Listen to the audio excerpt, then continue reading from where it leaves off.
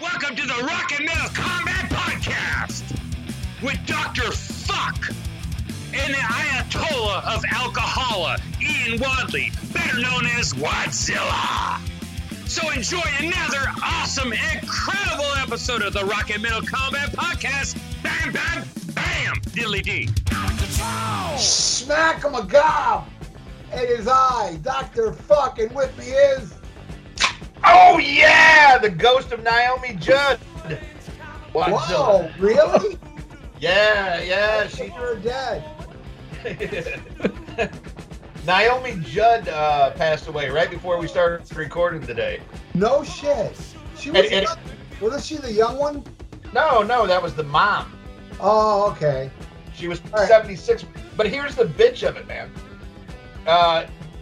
Her and her daughter Winona, who she was, the Judds with, they were getting inducted tomorrow into the Country Hall of Fame. Oh, that's fucked up.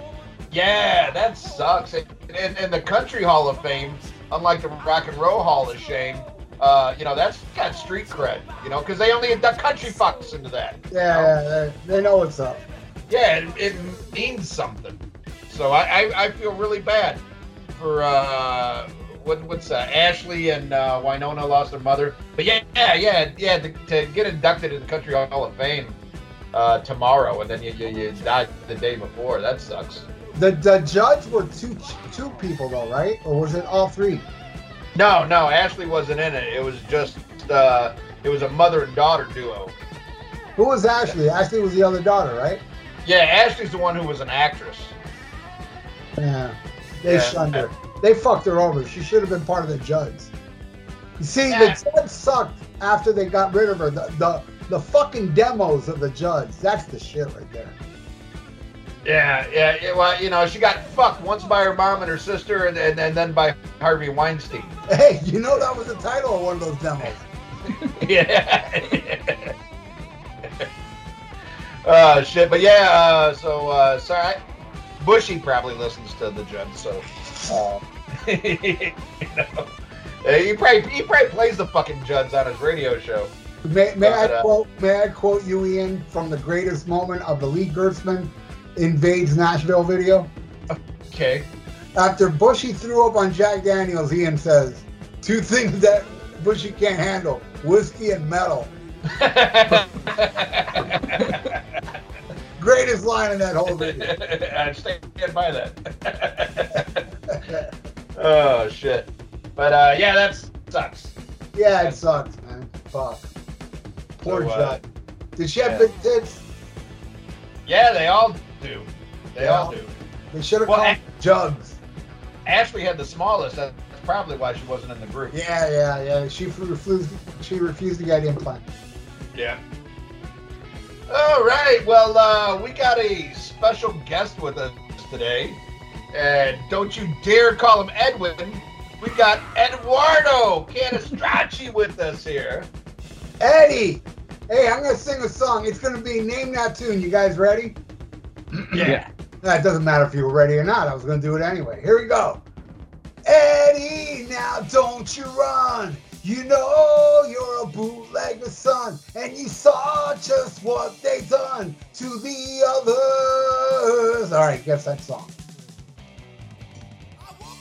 Is it that Eddie song that's sung by what's her face? No, it's not a chick. Hold on. Do I get to guess? Yeah.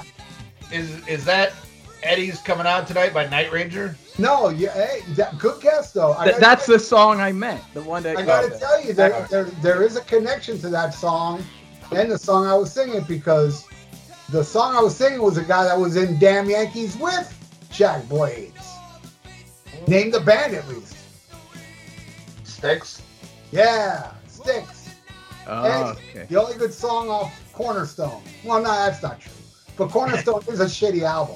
But that's one of the good songs. It's a song about Eddie Kennedy, who was, who was he? The dad or the granddad of John F. Kennedy? That he had a lot to do with the bootlegging of the whiskey during the probation period. Yeah, he just three. During probation. That's when it was most popular. You know, Eddie's a very popular rock and roll name. I'd say it's probably the second most popular after Johnny. Obviously, Johnny. There's always some Johnny in rock and roll songs, you know. Yeah. But Eddie, love Eddie's in rock and roll. So that's why I'm embracing it. But we aren't going to call you by your Christian name, because you have a very budding career, and you don't want to be associated with us when people Google you, and that's why for this episode, don't call me Ian, call me Enos, because that rhymes with penis, and I'm a dick. Yeah, we don't want Ian to be associated with this show. I don't want to be associated with this show either. That's why I go under the name Dr. Fuck. Yeah, I don't want to lose my shit job. Enos goes to camp. Yeah. Franchise. I see. There you go. Yeah. There you go. Yeah. And I don't want my ass kicked for liking Chemical Romance. That's why I go, if I go out and they get my name, I'm going to get my ass kicked. And then raped, and I'll probably like it. It's not. Listen, most Hollywood types aren't listening to this stuff anyway. That's not what I'm concerned about. It's just like let's just say it's like a resume. You're out there, people Googling my shit, and then there's like 20 podcasts where I'm like talking about Iron Maiden, like albums and stuff like that. People are like, "Oh, I thought this guy was a screenwriter. What's going on?" Like, I don't know. I'm just trying to separate the brands. That's all. Well, especially with what we talk about here, this will get you thrown off of any project. I'll be canceled from Hollywood forever if they actually listen to this stuff. Exactly, and those people eat babies, and you will get canceled. They do. They applaud child rapers at the Oscars. But yes, but they got the right hashtag, so that's what's important. So you can eat a baby in front of people, but as long as you say the right thing, it's all right. They are human dingoes. Yeah, so if you don't agree with Eduardo on any, make sure to leave it in your comments. Don't put, put Eduardo. I appreciate that. Anyway, it's great to be with you guys. I've not been on the show since, although, we're always talking, since the great reunion episode. So it's been a while. But of course, I listen to every fucking episode because I'm a diehard, fan of I'm the of My Chemical Romance. Of course, that was a great episode. People should listen to it. Listen, even if the band sucks and you don't want to listen to it, don't you know that Ralph and Ian are going to be saying funny shit during it? Plus, I liked it. I mean, how hilarious is that? That made it even funnier. That was like the punchline that Ralph really liked it. Although I noticed you kind of liked. You said you liked it and you bought it, but it sounded like half the songs you didn't actually like. It's just I like the second half more, and I like that little intro. Oh, let's review that one again. Let's just do My Chemical Romance again. Forget the Beatles. This is what people want to hear. I know, and the balls on people to not listen to an episode because, the album sucks. A lot of people listen to the Elder episode. Hey. I mean, come on. I said the Poison episode. Yeah. Well, that's those shows are chemically enhanced. That's the magic. Yeah, we were on acid both times. A true story, actually. We're not joking. But you know what? I want to bring up an interesting fact. Now that we're talking about this subject, later on, we're going to review the Beatles. And I have a theory. I think, I'm the type of person that I don't give a fuck if you don't like the Beatles. But I don't trust you worth a shit. I would never leave my wallet around with somebody that doesn't like the Beatles. Now, the point I'm bringing this up is because Ian told me the other day that he forgot to take the donations down, and we just got another donation, right? Yeah. So I'm telling you people right now that are listening, that are obviously Beatle fans, do not send no more donations because, we're not taking it now. We might do it in the future, but don't send none now because we want to be done with this. Now, the people that aren't listening, they don't like the Beatles. I don't trust them, so let them donate. We ain't sending shit back. That's right, right? Fuck yeah. Yeah, we trust the people who are listening to this shit. No, and plus, you think, the people that hate the Beatles, they steal from people. It's karma time, bitch. It's the karma. Karma. Ian's going to get some rolling rock, and I'm going to get some big black cock. I didn't say that out loud, did I? Yeah, you did. Damn. But you said that's a positive thing. Like, you want big black cock, so that's all right. Man, it's cool, dude. You're for it. You know what I did today? I can't help but troll sometimes. Every fucking day, the Sync Army on Facebook, with all these continually, Paul is gay, little beams, everything, Paul is gay. Well, today somebody put up a picture of Paul holding these chicks, going, see, Paul's not gay, look at him with all these chicks, and then, then he goes, just kidding, look, he's gay, he's just looking at the camera, he doesn't care about the chicks. So in the middle of all these things, of all these people writing, he's such a fag, he's gay, and they all love Ace. So I put up a picture of Ace making out with an old man, and I wrote, this ain't Photoshop. Yeah, well, and he went down on Peter Criss. Yeah, and I got a picture of that too. Yeah. I got a picture of Ace Frehley going down on Peter Criss, but it's the back of the head. You don't see Peter's Peter, which is unfortunate for me being a My Chemical Romance fan. Yeah. And if you're in prison, that does not make you gay to be receiving. So Peter Criss is not gay for the record. No, yeah. But in fact, it kind of makes him studlier in a way, because he's making Ace Frehley his bitch, and Ace Frehley, is, and I love Ace, like you, Ralph, he's my favorite. Ace rules. My favorite part of Paul's book is when there was another time where Peter took his dick out, and Paul said, and Ace went down and kissed it, and then started laughing. When I hear shit like that, I'm like, Ace rules. He's such a fucking I don't give a fuck guy. Well, yeah, he's more rock and roll, and he's more in touch with his fluid sexual nature, unlike Paul. Man. Yeah. Right. But as a person, he's a cocksucker. But I saw Chris Czynszak put up a post the other day for Ace's birthday, and it was, I believe it was a picture of Tommy Thayer, and I said, I can't tell with all this fucking makeup on. I go, is this the guy that sucks Peter Criss's dick or the guy that sucks Gene Simmons' dick? Yeah. Well, if Gene let him, Ace would have done that too. And then think about it. Look how fucked up Benny Vincent is. Look at all the kiddie porn shit with Mark St. John. I'm just waiting. Something's going to come out about Bruce Kulick. Because if he played guitar and Kiss, there's got to be something. Yeah, there's kind of a weird streak kind of going on there with Kiss. Think of Benny Vincent. The only exception is Eric Carr. He had no flaws. That's why he had to go. Is that why they gave him heart cancer? Yeah. Paul and Tim gave him cancer, yeah. They gave him cancer by putting his name on Hot in the Shade. Oh yeah. Man. Yeah, I'm telling you, if you're in Kiss, something bad's going to happen to you. I heard just the other night they put a live mic up to Paul Stanley. Oh, hey, that's dumb. Yeah, that's fucked up. That's low, man. You don't do that.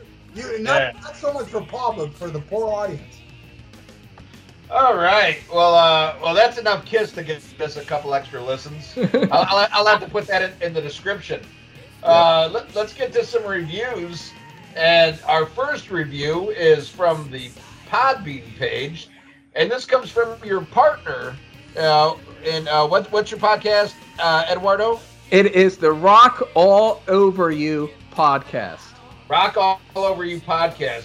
This is your co-host, Eric Jordan, RMCP, and I think I've said it before on the show, but I laugh my ass off. When we first did donations for the very first Rockin' Pod, we said, when you leave your donation, make sure you put RMCP next to your name so they know it was for us. And he changed his Facebook name. and he kept it. That's what I love about Eric. Like, even on our show, he advertises himself as that. So even though it's technically not, it's a different show, but yet we're always promoting the RMCP, even just his name. Oh, yeah. No, I love it, and I love Eric. And I'm looking forward to it. I was supposed to be a guest on your show, and then, Eric got second thoughts, and he had his wife fake COVID, so we didn't have to record. But that's okay. I'll get you one way or another. Oh yeah, we definitely want you to come back on. We're gonna do that Overkill episode. It's gonna be, which I'm really excited to do. Of course, Ralph's been on a lot of times. We've had Ralph on like 3 or 4 times already, and so it's great. You guys have both been so supportive of just that in my videos. So I just want to say that thank you so much. But this is the thing. It stems from it's the family. It's the RMCP family. But you guys are the GOAT. This is the top of the food chain. Greatest podcast in the universe. Hell yeah, Ralph and Ian. You guys created a universe. You know what I mean? Like, how many podcasts have a universe? Like, there's the Marvel Cinematic Universe, and like Star Wars and shit. And you guys have a fucking universe. How's that feel to create a universe? Well, here's the thing. You're gonna do this. Be original, okay? Because we've a lot of other podcasts have spawned from our fan base, and they all suck. You got to be that one that's good. I look at you talking about shows that have created other podcasts, and I think of the great Decibel Geek podcast, who they spawned Cobras and Fires, which is an amazing podcast. Oh, but see, they lucked out because they only spawned one. I think they put a cap on it. They said, okay, these guys are good. Don't shame us, So no more listeners. Start a fucking podcast. I think there's been about 7 maybe podcasts. It's kind of narrowing down now. One thing Eric and me do, what we're trying to do, and we're still in the early stages, but yeah, I agree that we have to kind of do our own thing, but at the same time, it's like a band. In the early days, they have their influences, like that first album or when they're in the clubs, they're playing. It's like Metallica's playing Diamond Head covers. You know what I mean? But eventually, they kind of develop into their own sound. Like, that's naturally, if you hang in there for like a year or two, you're naturally going to develop into your own thing. If you hang in there long enough. Well, Ian wasn't talking about your podcast. He was talking about the 6 or 7 that Terrence started and failed. The sock puppets. Yeah. That's just the 7 that Terrence spawned off. But he's not going to talk about us anymore. Remember Cribs? Yeah. Oh my God. Died a crib death. Yeah. Cribs. Oh my God.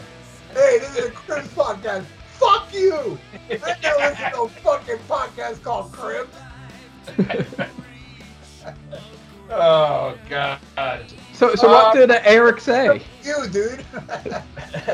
All right. Well, Eric Jordan RMCP says, and I quote, "Oh, Dr. and Wadzilla are here. Hide your moms. Greatest podcast ever. Thank you guys for always making me laugh, helping me discover new kick-ass bands, and being great friends. You guys always keep it real and never hold back, unlike most podcasts that want to kiss butt for sponsors. Anyone that enjoys this podcast needs to join the Facebook group and join in on the fun. And also, if you haven't spread your cheeks on that subscription button, RMCP for life." That's awesome. But I want to interrupt this whole episode because I didn't cut you in on the deal, Ian. Sorry, I took all the money for myself because after all, I got top billing. This show is sponsored by Baskin and Robbins. All a bunch of colorful and different tasting ice creams. Get yours wherever the fuck you live. Thank you. All right. Heard that, Baskin and Robbins? Don't tell Ian. Where's my check? All right. Well, we also have an iTunes review. And wait, Ian, before you get into the next one. This show is also sponsored by Home Depot. All right, keep going. Home Depot, because Mexicans got to live somewhere. Yeah, well, hey, you heard him. That's why I get the check. That's fucking racist liberal. God damn it, I fuck up everything. All right. Now, this is another one of those.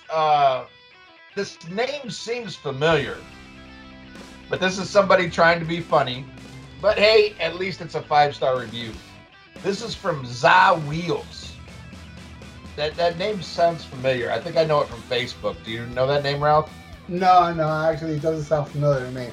Okay, well, Za Wheels left us a 5-star review entitled #1 Sammy Hagar podcast on the interwebs. And he says, and I quote, if you want or need up-to-the-minute Red Rocker news, this is the podcast for you.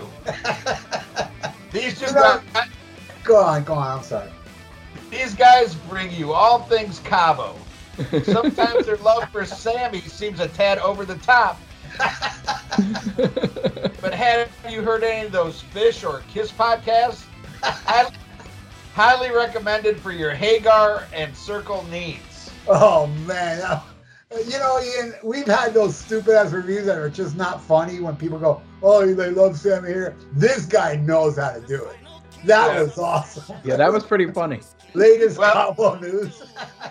The one thing that'll be awesome, though, is if somebody does, Yeah. you know, just by chance read that, and then they, you know, they click on one of our episodes, and I can use their tears as lube when I masturbate.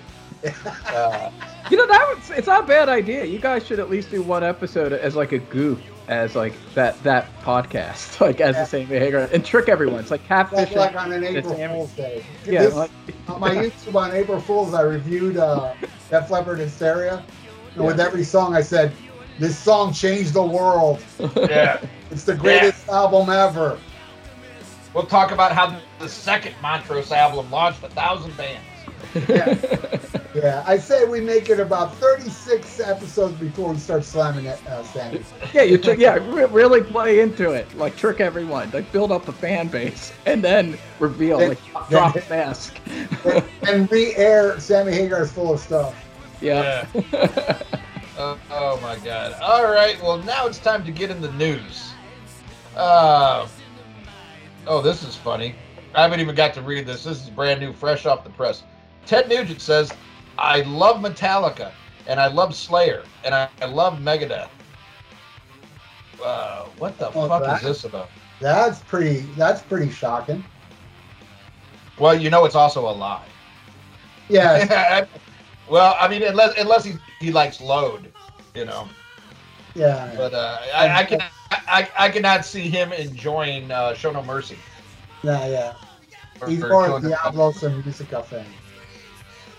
Yeah, I will say I did steal his latest album, so I'll check it out and see if the rest are as bad as everything else I heard. I heard a new one. It was really bad. Detroit something, I forgot. Well, Detroit Muscle is the name of the album. I don't know if it's title track. I think it had Detroit or Motor City something. It was shitty. It was no Motor City Madman, let me tell you.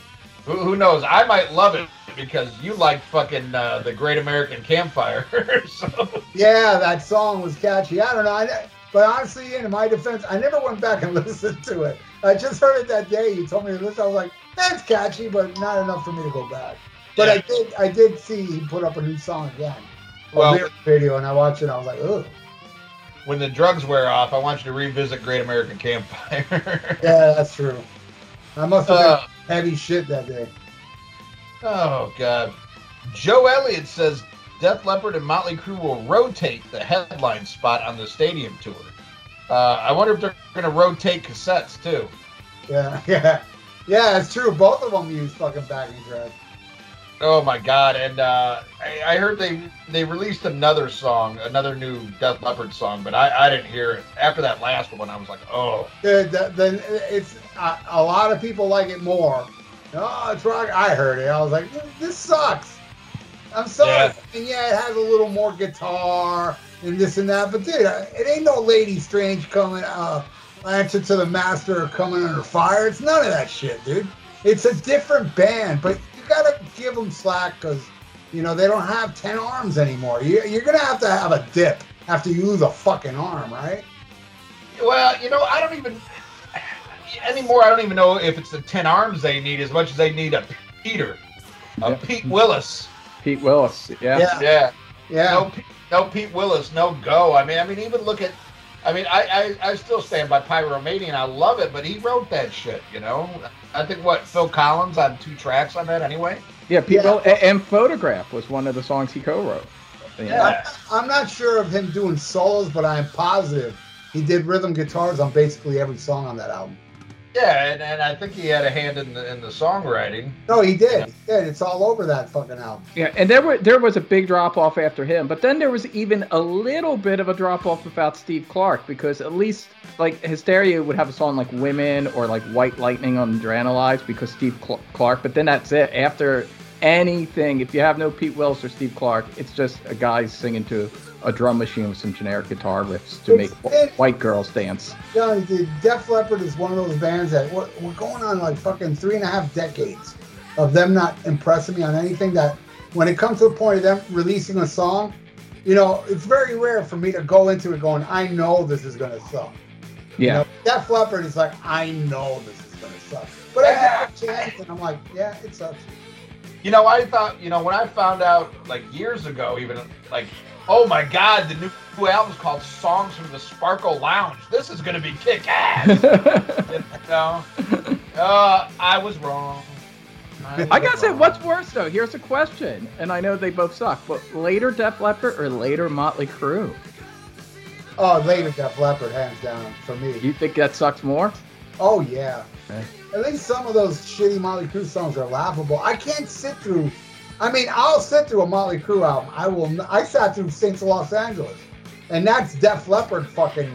Yeah, that's pretty bad. That's But by far, in my opinion, the worst Motley Crue album. yeah, I agree. I guess it's even worse because I still bought Motley Crue. You know, like hoping. I haven't bought a Def Leppard album since Hysteria. Yep, me too. And that's when I heard that album and I got pissed. I heard what's that? Do you want to get rocked off Adrenaline? I was like, nope. How about make love like a man? I'm a man. Do what I can. Shit, I like that song better than Let's Get Rocked. Let's Get Rocked's horrible. But, you know, I'm not a huge fan of Pour Some Sugar on Me. I really don't like that song a lot. Well, who is? There's one good song on Hysteria, and that's Women. Yeah, But chicks love it. You know, the other day I went to go see The Who, which I should talk about. And me and Ian saw the same fucking concert, but different locations. But when I walked out of The Who, there was a cover band playing that song, Pour Some Sugar on Me. And these hot MILFs, man, went nuts. Oh, they love it. Yeah, They love that shit. It. When Def Leppard, last time I saw Def Leppard, which was, dude, the last time I saw Def Leppard was Hysteria, but I saw him like, I don't know, several years ago because Styx was there. And I went and when they played Pour Some Sugar on Me, I don't care what the chicks look like. Every chick in that place turned into a stripper. Doing all these stripper moves. I mean, it was very vile looking at some of them, but it's a chick song, dude. It's Yeah.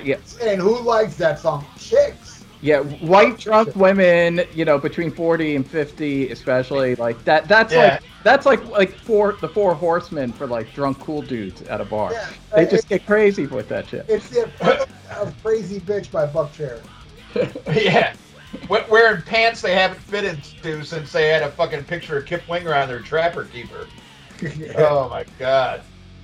But yeah, we did see the same show. We got to see Death Angel, Exodus, and Testament. Nice. I got to see it actually a week ago today. I saw it here in New Orleans, and whoo, I got too messed up, man. I was in a good mood, and I hadn't been lit up in like months, and I let it all go. And I wish I wouldn't have got that messed up, but I did go. I had a great time. Got to hang out with the great Will Carroll. Had a lot of fun. Death Angel was amazing. Unfortunately, I got stuck in traffic because of there's a thing called French Quarter Fest going on, and they were playing in the heart of the French Quarter. So I missed the first couple songs, but god damn, did Death Angel sound good. I thought Exodus was solid. But I was really blown away. Death Angel and Testament. I was like, holy shit. I thought Dave Lombardo sounded amazing. I was really blown away. It's like my shit. I don't know how many times I've seen Testament now, 5 or 6. And I've seen him with Louis Clemente. I've seen him with Bostoff. I've seen him with Gene Hoglan. and now I've seen him with Lombardo. Oh my God. I was really into it. I got a little messed up. Will was telling me about this so-called metal bar that they were going to hang out at after the show, but I don't like the owner of that bar.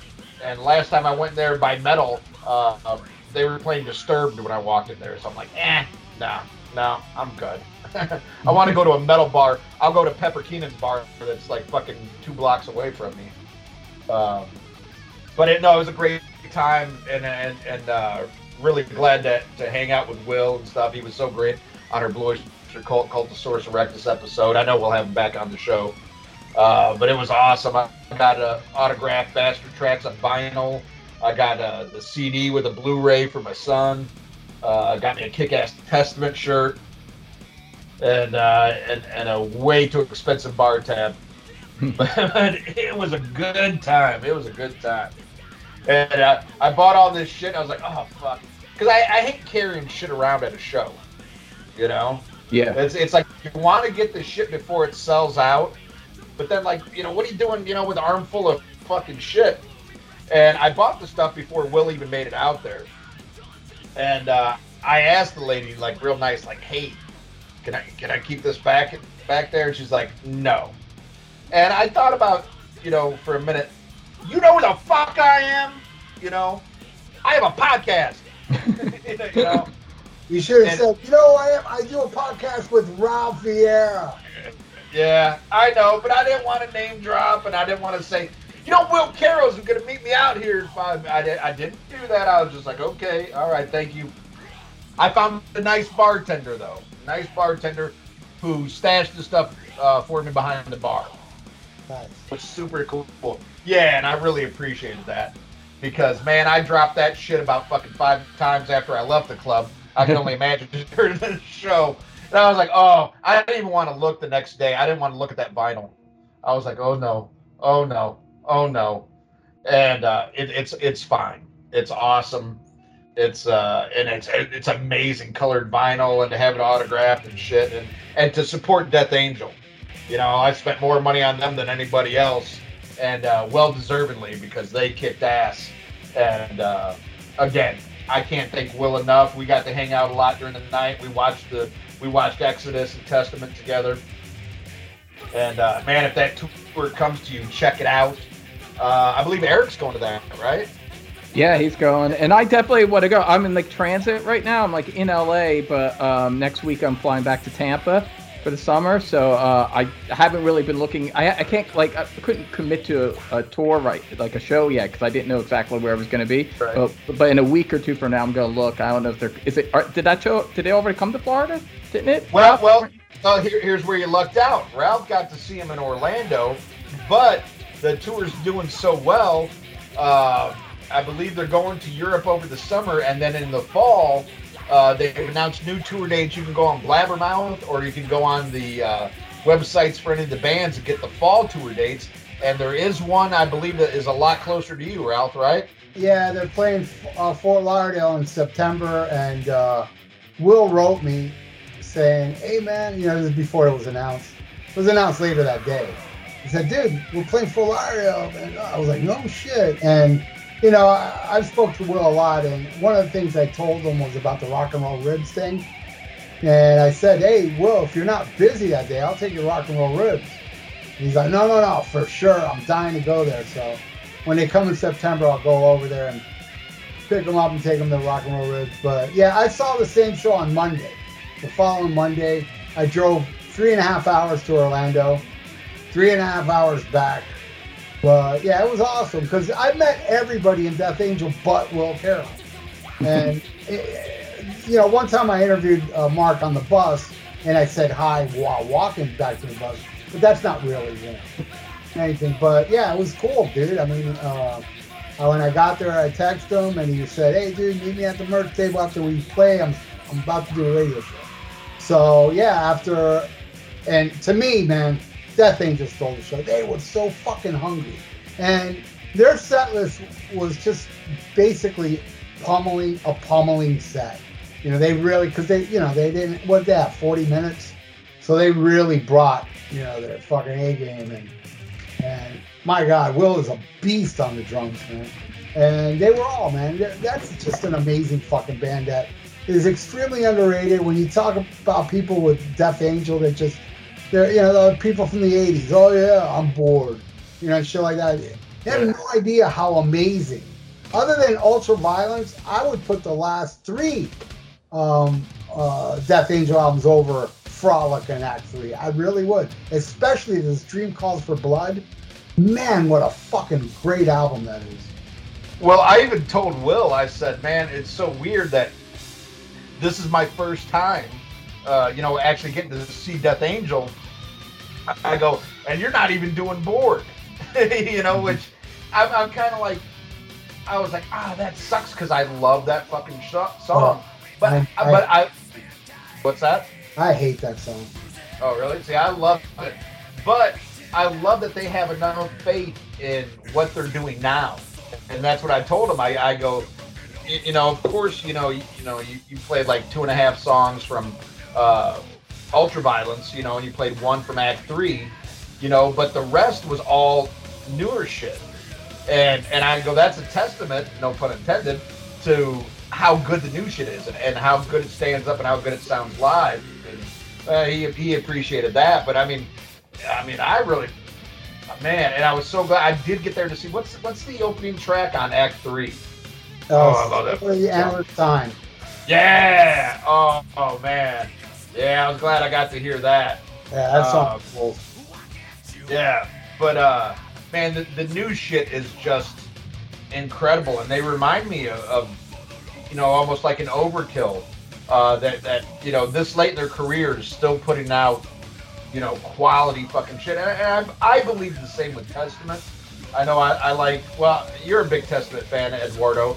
Yeah. But I know Ralph, you don't like the new shit as much as you like the old shit. The same with Exodus.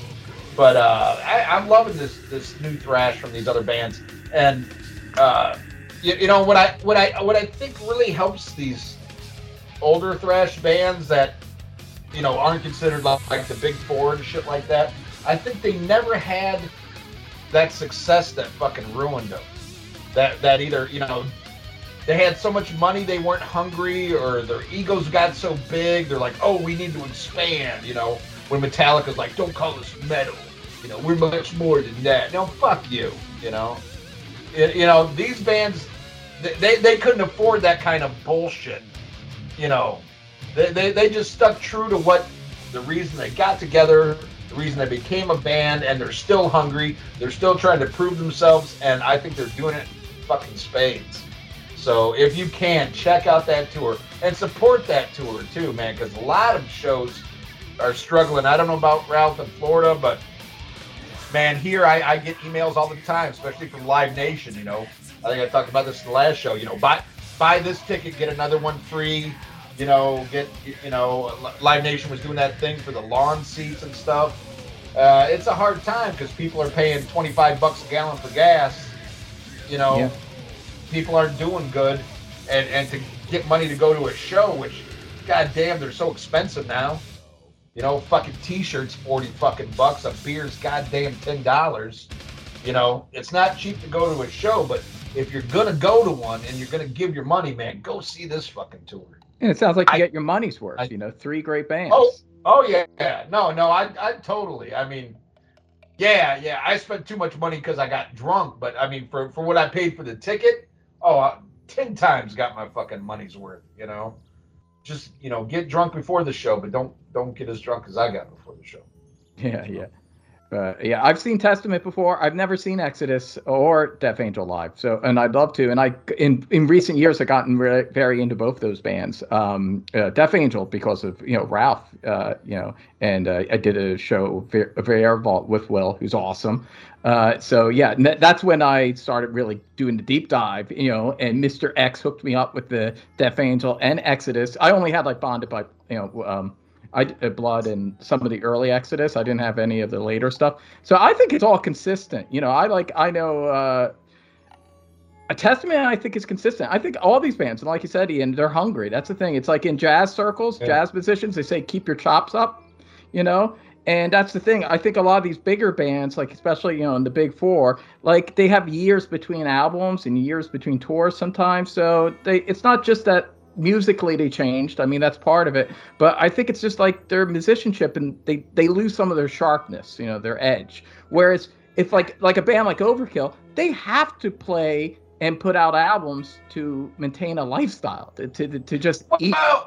Well, what I respect though is they could very easily go the other route though, and go like the Twisted Sister and the Kiss route, where like we're going out, but we're just gonna play the old shit. We're not gonna write nothing new because nobody likes the new shit anyway. People don't like the new shit when the new shit sucks. Yeah, and that's true.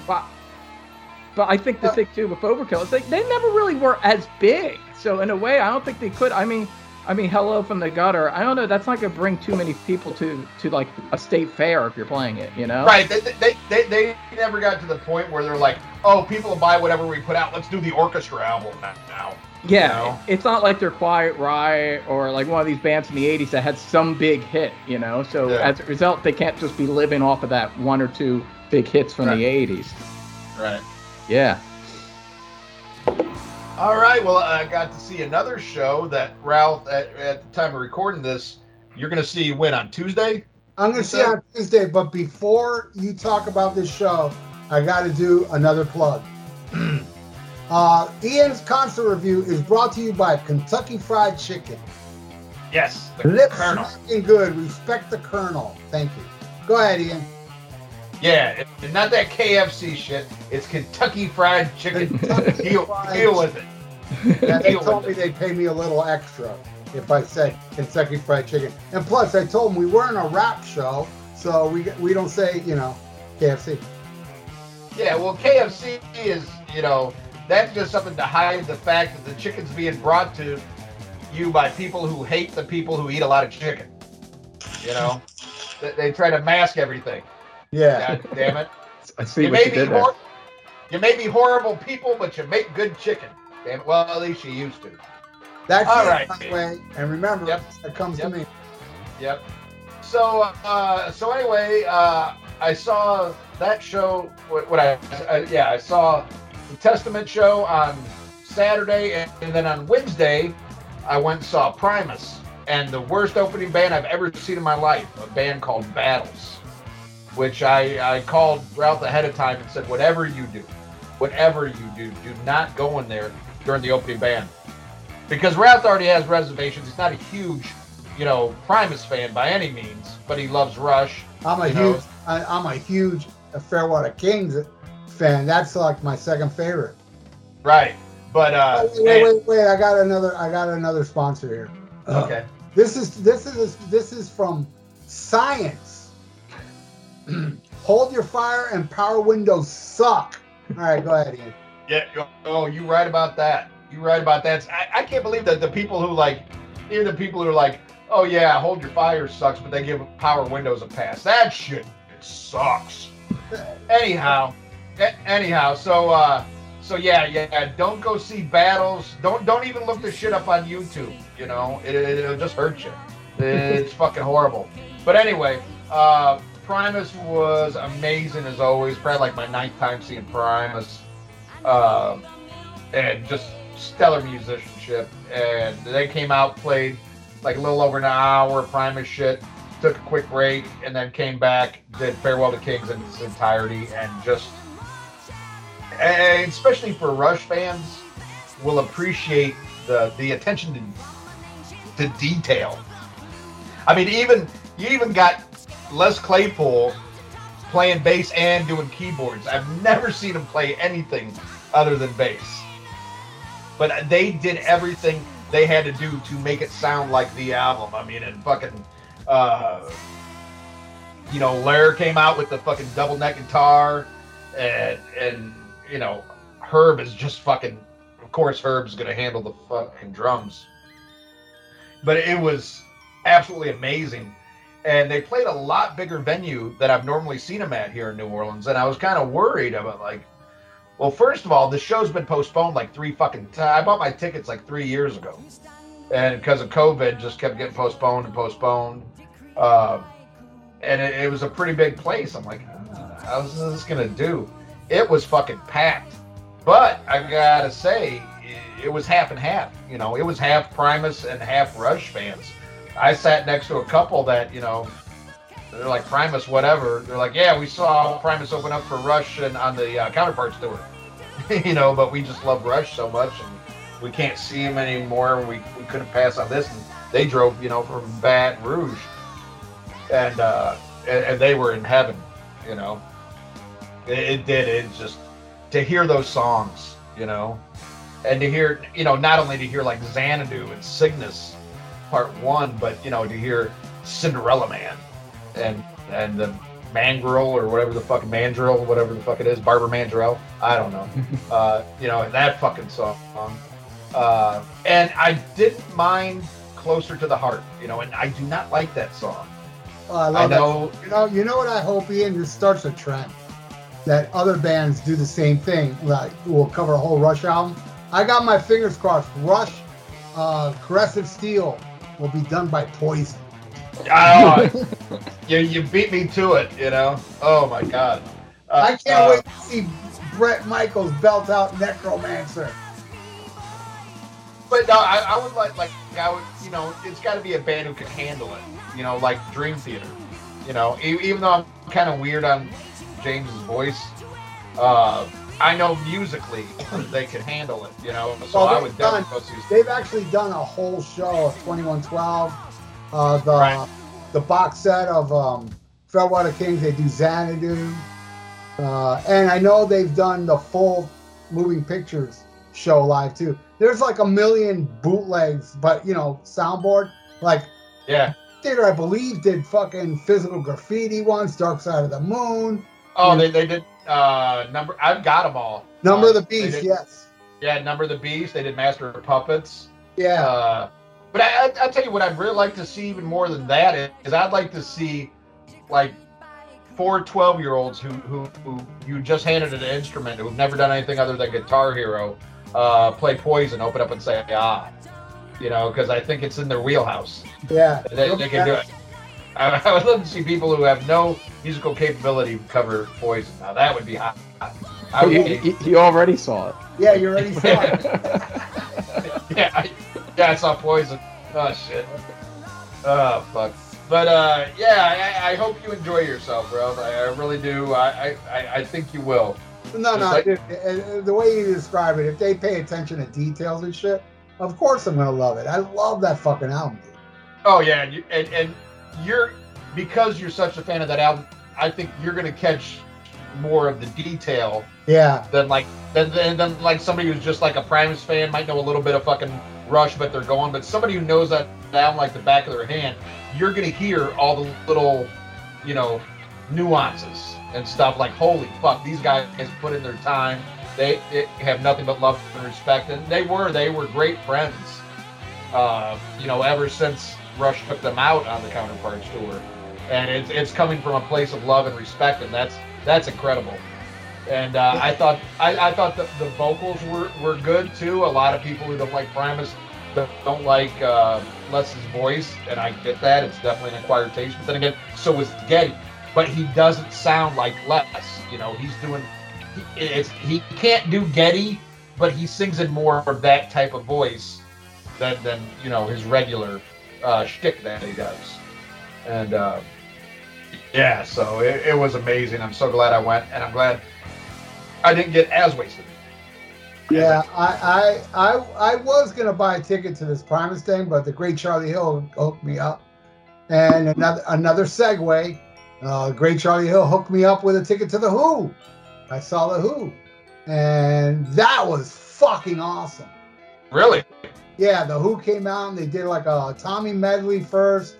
They had a whole full orchestra where you need it in a lot of those songs, because those songs were very orchestra based, you know, on the album itself.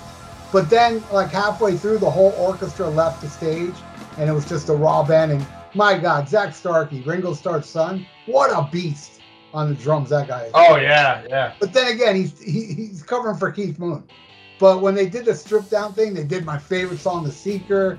They did I Can See for Miles, Can't Explain. And then they went into Behind Blue Eyes, where it just two people came out, like a little cello thing. And then they did a couple other songs. You know, they did some new stuff, which I love. And oddly enough, nobody was really like leaving during it. But, and honestly, dude, I mean, Jesus Christ, man. I think I was the youngest guy there, other than Charlie Hill and Danielle. And by me saying that, you know, there were some old fucks there, man. And, but man, they were so good. And then they ended the show with a block of Quadrophenia. They did the Real Me, and then Pete alone on stage doing I Am One. Oh my God, it was just phenomenal. The one complaint I have about the show, though, the beginning of Love Rain on Me, man, they need to fire that fucking piano player. He went on for, I'm not shitting you, like 5 minutes. 5-minute instrumental thing where here and there you hear a little bit of Rain on Me in the beginning of Rain on Me, but then he'd go into this other, you know, piano masturbation shit. It was boring, man. I mean, boring. That was the only boring thing about it. What I really felt bad for was the opening act. It was, and they weren't bad. It was a chick and a dude, and they both played acoustic guitar, and then she would get the keyboard one time. They do little, you know, they do their own thing, but they walk out on stage. Everybody thinks it's the Who walking out. But these two walk out, and the chick's like waving at everybody, hi. And this drunk guy, this drunk old dude, he's like, you're not the Who. And she heard it. She's like, man. Yeah, we're not the Who. But there was nice, sweet little acoustic music. I didn't mind it. I mean, I didn't run out and buy anything I don't even know who they were. But, you know, but then the Who came out, and they played over 2 hours, too, man. That's another thing. It was awesome. When I saw the Who on the '89 reunion tour, they played for 3.5 hours. Yeah, I saw that. That was the Quadrophenia show. No, they did Tommy. Tommy, that's right. Tommy. Yeah. And I remember, you know, I saw them first, and then a month later, I saw the Stones on the Steel Wheels tour, and I was so pissed off when the Stones only played for 2 hours, because I thought all bands that age played for 3.5 hours. You know, like, oh, I'm Rob, but. No, I'm glad it sounded good. I was hoping you were going to say at the end, Pete came out and did a little boy, but I guess you can't do that no more. Pete, man, there was one part where he said something to Roger. He said, blah, blah, blah, and then Roger goes, I can't hear you. I'm in a band that's very loud. And then Pete goes, yeah, but 2 of them are dead. And the whole place was like, it was an awkward feel, like, oh, shit. And then, like, it shouldn't be that loud anymore. Yeah. Well, Pete hates Roger Daltrey, and he hates the Who, so you know he's just he hates playing live. He said in an interview, and he brought that up on stage, which was weird. You know, he's like, anybody that says I don't like doing this, fuck off. He kept saying fuck off a lot during the show. He was in rare form. It was the first show. Oh, and another thing, it was the first show of the tour, and there was a lot of fucked up shit going up on stage that they kept talking about. It sounded fine to us. But I know about this because there's times I'm on stage and, you know, it sounds like flying saucers are landing on the stage where everybody in the crowd after the show says, no, it sounded fine out here. But they were having that problem, like the monitors and all this. So they were kind of winging it at some point. Oh, and they did We Don't Get Fooled Again, and he forgot, like an acoustic version, and they forgot the lyrics. And then Pete even looks at Roger. He's like, what, you forgot the lyrics? And so then Pete started ad-libbing, and he just sang whatever, and it rhymed, and the place went nuts. It was so cool, man. It was just a really cool, and you know, the place is, it's kind of intimate. I'd say maybe it holds about 3,000-4,000 people, and and the sound there, I haven't heard a sound that good since I used to go to this place called the Sunrise Musical Theater, where that acoustic was the greatest. This is the same thing. And plus, it's at the Hard Rock Casino. It's not where we went in. It's the same place, but they build a new venue there. Nice. Way better. And, you know, nice. It's all seats, and it's nicely air conditioned. It's, you know, very high tech, and it was just fucking phenomenal. The Stones played there. I couldn't go to that because the cheapest tickets were $3,000. Same thing with Paul McCartney, who's coming, and this breaks my heart because I never missed Paul McCartney since 1990. I even went to Orlando once to see him. I can't see him this time, dude. Cheapest seats, I'm talking about nosebleeds. But by the way, nosebleeds in this place is a perfect view. There's not a bad view in the place. But still, man, $3,000. You know, Yeah, and service fuck charge. that. You know, I'm like, I love, dude. It's like, I don't know. Maybe no, I wouldn't. No, there's no band I would do it. I almost said maybe I'd do it if the original Merciful Fate got back together. I think I would, but Tim Gaines is dead. I mean, listen to me, Tim Gaines. Tim Hansen is dead, so that'll never happen.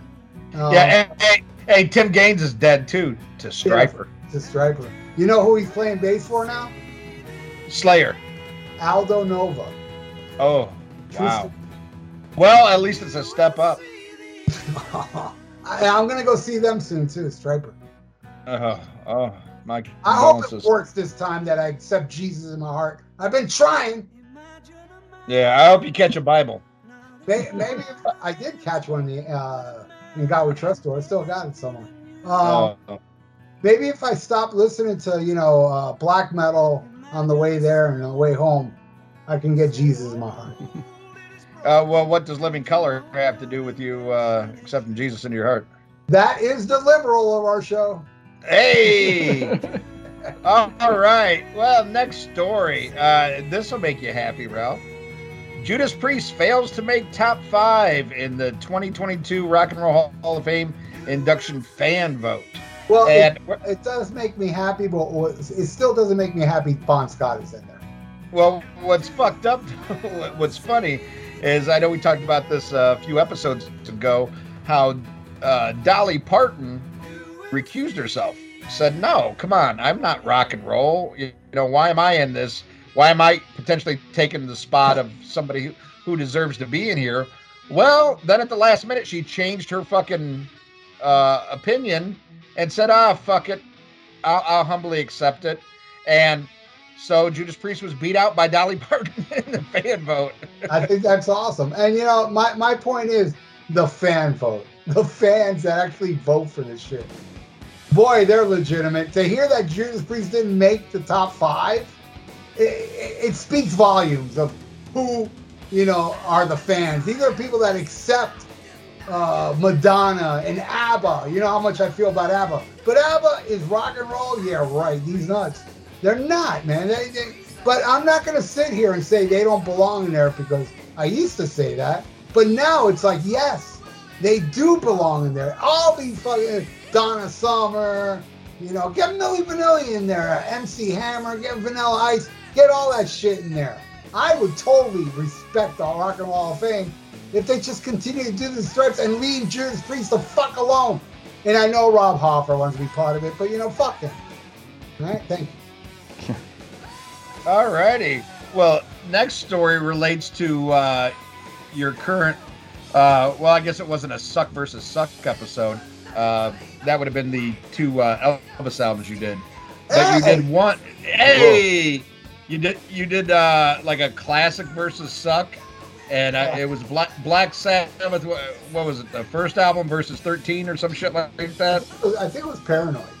Paranoid versus 13. Well, Geezer Butler just talked about working with Rick Rubin and how underwhelming that was, and you could hear it in the studio, and just hearing what he said about working with Rick Rubin was just so funny, and it makes sense about how the record came out the way it did. He was totally the wrong man for the job, and man, what a sad way to end their career. Yeah, I shared that article a lot, and I don't normally share the blabbermouth stories, but this was a good one, and yeah, a lot. I mean, it feels like for the past 25 years, everyone kind of has a negative, experience with Rick Rubin. AC/DC going back to Ballbreaker, they were kind of the first people, I think, the first band that said, yeah, he kind of sucked, and that's why they didn't want to work with him again. And they used the engineer on their next album. Metallica did the same thing. Yeah, I don't think they publicly, maybe they have said something, but you notice that, after Death Magnetic, they didn't use him again. Yeah. There's a lot of we use him because it gets our name in the press, and Rick Rubin's a big name, and he's gonna rejuvenate us. And then as soon as he quote unquote rejuvenates us, they get as far away from him as possible. So I think that's very telling. Yeah, if you really care about sounding good, get Andy Sneap. Yep. I think that's a producer to have out there.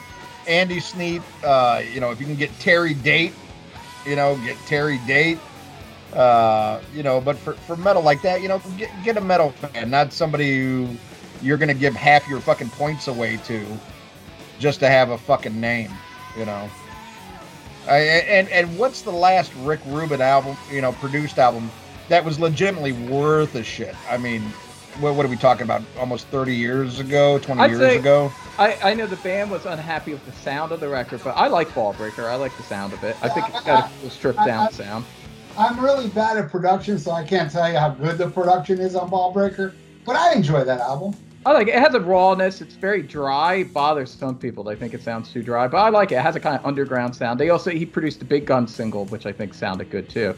After that, I can't think of anything. I can't think of any album he did. Yeah. He was great in the 80s. I love, of course, the stuff he did with Slayer and Danzig. Like, he started off great, but... Yeah, but I mean, I think he cared back then. Now he can just rely on his name, and I did love that back in the day, the diversity of the acts that he worked with, and I think it showed a passion that he had for music overall. Yeah, the American record stuff. Yeah, not just to one genre, but I think it's just like, again, almost like that's why him and Metallica are the perfect fucking match, because they just got old, fat, and rich, and who gives a shit then, Yeah, but even Metallica didn't want to work with him again, and then what do you know? The album they did afterwards was better. Yeah. All I can say is fuck Rick Rubin. I'm a better music fan, and throw me in the studio and let me lie down on a bed. I'll produce everybody as well. And let me tell you something. I don't blame Rick Rubin for 13. You know what I blame for 13 are the fucking songs. Yeah. Yeah. There ain't no saving that shit. I don't care if you get Andy Sneap or whatever. A shit song's a shit song. Can't polish a turd. Yep. There's this. Hey, you there, Ian? Yeah. There's this guy that wrote me not so long ago, this long ass paragraph on YouTube about that we need to, the podcast, Rock and Metal Combat Podcast should just dedicate our show to shitty albums because he loves those episodes so much. I was like, hey, dude, I'm not here to make you laugh with myself. Fuck you. I guess I do kind of like I don't know. I kind of like episodes where either you hate the album or love the album. Like the two. You love it like I loved Evel Knievel as a kid. Him jumping over fucking buses and crashing and breaking every bone in his body. I enjoyed it, but fucking Evel Knievel didn't. Yeah. That's like NASCAR. I only like it when somebody dies. Preferably. Well, it's true. Preferably in the crowd too. If I had my pick. Like the flaming car goes into the crowd, then you get a lot. Yeah. That's great. I mean, one dead NASCAR driver is awesome, but 20 dead fans is better. But me, I don't hate the driver. I hate the fans. Well, one thing for sure, you can say that without us getting in trouble, because there's nobody woke at a fucking NASCAR drive. No. None of them are woke at all. Yeah, but Justin Childers will quit the show again. God damn it. All right, well, that's it for news. Now it's time to get in the album handpicked by Eduardo Canestracci, and that is the Beatles' 1967 follow-up to Sgt. Pepper Magical Mystery Tour. So, Edwin, first of all, why did you pick this album, and tell us a little bit about your history with the Beatles? Well, I picked this album because I just did an episode with my partner in crime, Eric Jordan RMCP, which Ralph Vieira, the one and only Ralph, joined us for that, and it was a two-parter Sgt. Pepper episode. So I was just thinking about the Beatles, and I was thinking about this album, and as a lot of people know, even though I think it's a masterpiece and a great album, Sgt. Pepper is actually my least favorite Beatles album. So, and I like this album a lot better. Now, I can kind of objectively recognize Sgt. Pepper is the better album, I would say better, but more important album because it was first in terms of this sound, the psychedelic kind of cabaret sound. But I just think song for song, I like the songs better on Mystery Tour. And there's a lot of other reasons which we'll get into why I prefer it. But of course, I prefer every Beatles album pretty much to Sgt. Pepper. But Mystery Tour, I really love this album. I think it's great. When I'm in the mood, I gotta be in a certain kind of mood to listen to it. But if I'm in the mood to listen to like a psychedelic cabaret, Beatles album, then I go for Mystery Tour before I go to Sgt. Pepper almost all the time. So it's so I do love the album. The Beatles, I got into. I mean, as a little kid, I just my parents were baby boomers. They had Beatles albums, so I knew of the Beatles like instantly. Like I don't remember the first time. Just I lived in a world that the Beatles existed. And I do remember this records. They had all the records from Revolver up, to Abbey Road. And the records scared me. Like I looked at like Mystery Tour, the album cover, and like Sgt. Pepper. They seemed creepy to me. As a little kid, I was like, oh, this is scary. Scary, freaky hippies on drugs. And I've been watching the Yellow Submarine movie, and that scared me. I was like, didn't like that. Blue Meanies. I didn't like it. So, but I knew some of their songs, and I liked Paul McCartney because this is the '80s. So Paul McCartney's like, hey, he's that guy that sings with Michael Jackson. He seems all right. Paul seems all right. Like as soon as after he got away from those creepy hippies, he seemed to be all right. So as a kid, I liked Paul. But then, like I think this is true for a lot of Gen X and millennials. We get into the Beatles because like, when we're a teenager, especially if you get into like drugs or start smoking pot, suddenly that shit that seemed creepy to me as a kid seemed cool. Like suddenly I was like, yeah, Mystery Tour, dress up like an animal, do drugs, cool. So suddenly, as a teenager, suddenly I got that double Blue Album compilation, and that had a lot of stuff from Mystery Tour on it. And that was a gateway for me. And then, I decided to get the albums. I think Mystery Tour was one of the first albums I got. And, I just got into, and now, I mean, I love all the Beatles stuff, even the early period. But in my teen years, it was largely the later stuff and like the psychedelic stuff. I'd say kind of like Rubber Soul to like Abbey Road. Like that's what turned me into a Beatles fan. I don't mean to interrupt you. I'll let you move on.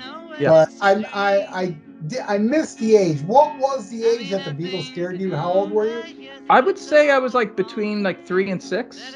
That's when Ian discovered the Beatles, but he wasn't afraid at all because he started very young, between 3 and 6. He started doing drugs very young. Yeah. Yes. Didn't scare him at all. He was running on Kuka come and shoe, Grandma. Yeah, I was in rehab with Elizabeth Taylor back then. Drew Barrymore. She turned me on. He was in rehab with Groucho Marx. But I did like some of their songs. It's just like that. Like I remember hearing like Eleanor Rigby and Yellow Submarine like on the radio and stuff, or like when you went out to like, I don't know, restaurants. Remember Showbiz Pizza Place? Yeah. They played Beatles songs. They actually did. That was the first time I heard the Abbey Road medley. Was fucking Showbiz Pizza Place played the Abbey Road medley. When I heard Abbey Road, I was like, oh, it's that Showbiz Pizza Place medley. Like that's it. So, which is cool. Fucking blew away Chuck E. Cheese. Chuck E. Cheese wasn't doing the Abbey Road medley. That's for sure. But yeah, so I liked the music. I liked Paul McCartney as a kid, but like the psychedelic era especially just seemed really creepy to me. So, I didn't actually listen to those records, which is good because if I'd listened to like I Am the Walrus, like at 5, I would have shit my pants. It would have scared me. So I was a soft kid. What can I say? So, although I would watch horror movies and stuff. I was like watching Jaws and shit. So like that was all right. But I don't know, something about hippies, creepy psychedelic hippies, just scared me. I don't know why. Well, even on drugs, Ian would poop his diapers, but that's normal because all the little kids can't hold they don't know how. Ian wasn't potty trained when he was hitting the hot drugs already. But then it feels good. It feels good. It's like, yeah, you're into it then. Yeah.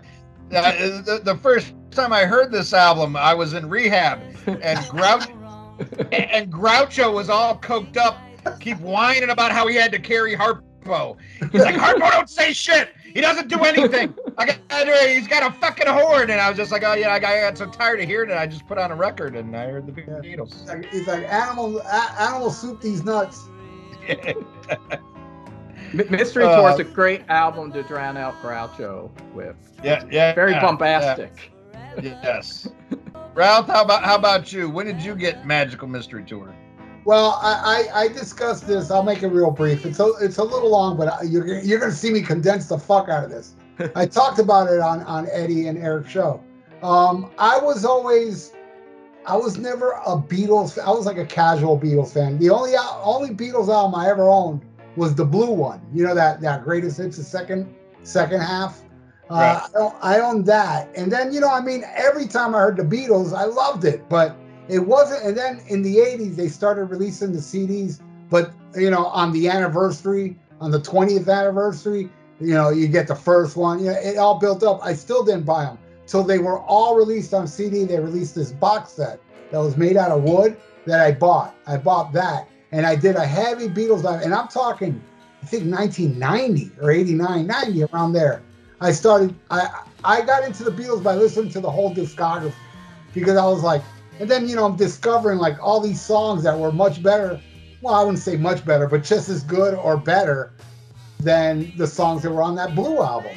And I got really hooked on the really early stuff too, as much as the later stuff. I loved that early Please Please Me with the Beatles. I loved all that stuff, and I loved Abbey Road and, Let It Be and all that shit. But I got into, and, Magical Mystery Tour is an album I heard while listening to discography. I can't say, I discovered this album there. No, I discovered the discography at the time. And I liked it. I mean, I love the whole, there's songs here and there, I can't get into, but overall, nobody wrote better songs than John and Paul, period. And it's very hard for me to pick what is my favorite Beatle between John and Paul. Sometimes, most of the time, it's like John, but then Paul does some genius shit, and his contribution to the bass guitar to those songs is what makes those songs like so, memorable and hooky. Those bass lines he would throw in. That's kind of like, okay, yeah, maybe Paul is the best Beatle, but John. And I wasn't really the big fan of John after he left the Beatles, but man, when he was in the Beatles, that guy was firing all cylinders. And I love everything he did on this album, that's for sure. Oh, no, that's not true. No, there's a song he sings on this album I don't like. No, well, maybe there's two. Maybe there's two. I'm trying to think. No, because the other one is a harmony song. It's not just John alone. Interesting. I have an idea, but we'll see. Well, one of them I know all right, but yeah. But I'm with you. It's tough in the Beatles. It's John or Paul. It's really tough. After easily Paul. I definitely like Paul's. I like Wings much better than John's solo stuff for the most part. But in the Beatles, yeah, it's John and Paul are kind of neck and neck, depending on the album. Sometimes like Sgt. Pepper, I gave Paul the edge. But the White Album, I give John the edge. It kind of depends. In this one, I think they're pretty neck and neck actually. So it's tough. Yeah. How did you discover Magical Mystery Tour, Ian? Well, that would be before I even listened to it in rehab, my mom's records. I was the opposite of what Eduardo was saying here. I was intrigued by the album covers. This one in particular, and what I loved is it was a gatefold, and there was pictures and all this shit in it, and I just thought, like, wow, this is neat. I was drawn to it. And then, like I said, the first time I put it on is because Groucho wouldn't shut up about fucking Harpo. But I still wasn't sure, it was kind of weird, as a little kid hearing this. And, then the album was over. I'm like, I don't know. And I took the headphones off, and then Groucho was like, and Zeppo didn't do a fucking thing. That's why I kicked his ass out, And, and he's like, Chico, fuck my wife. And I'm like, I'm done with this shit. So I put the headphones back on. I listened to it again, and it all sunk in. But, I really don't remember a time without the Beatles. But, there was the time that when I got it, when I got into it, when it wasn't just what my parents listened to, when it became my music as well. And I think the Beatles transcends generations, because it is. Like Ralph's saying earlier, I can almost understand it if somebody doesn't like the Beatles in a way, but if you don't at least just acknowledge their genius and respect that, then I really got no use for you. You know, it's like, okay, go back to your Sammy Hagar, shut the fuck up. And I don't. Is it Eric that doesn't like the Beatles? No, Eric doesn't like the Rolling Stones. So yeah, he that's doesn't a whole like. nother. We're gonna do an episode about that at some point, but I don't think he's listened to them enough to be. But it's possible. Sometimes I notice the Beatles have crossed over a little more, especially metal and hard rock fans. I don't know why, but I think sometimes the Stones are a little too rootsy for them or something. Like they don't like the bluesiness. I think maybe. Well, I don't understand that either. But and I don't. Well, I mean, the Beatles, you know, to me are the greatest band ever. Are they my favorite band? No. But are they the greatest? You goddamn right. And what's funny is the age difference between me and Ralph, but when we really got into them was around the same time. As a matter of fact, this was the first Beatles album that I bought myself. You know, I remember vividly this place on Court Street in Kankakee called The Shop, and that's where I bought my first Beatles album. And I remember, I got it on CD. I bought this, Tom Petty, Damn the Torpedoes, and I think something else. But yeah, I was into that shit, man. As much as I love, you know, cock rock and metal, and that was my shit. I loved what my parents listened to, and it was still cool and hip to listen to that. You know, it was on, you know, Chicago classic rock radio was incredible back then. I have no idea what the state of it is today. I mean, I've left Chicago in the 90s, but it was incredible, and everybody I went to school with, I mean, we all loved the history. You know, we loved what came before us as much as what we considered ours. And I had to think, because I remember very vividly, I guess not that vividly because I had to think about it, but when I was really into this, I remember a weekend in particular when I stayed home. I used to go to my father's grandparents on the weekends, and I lived with my other grandmother during the week. And I stayed home that weekend, and at the time, all I was listening to was Magical Mystery Tour. And I had a waterbed.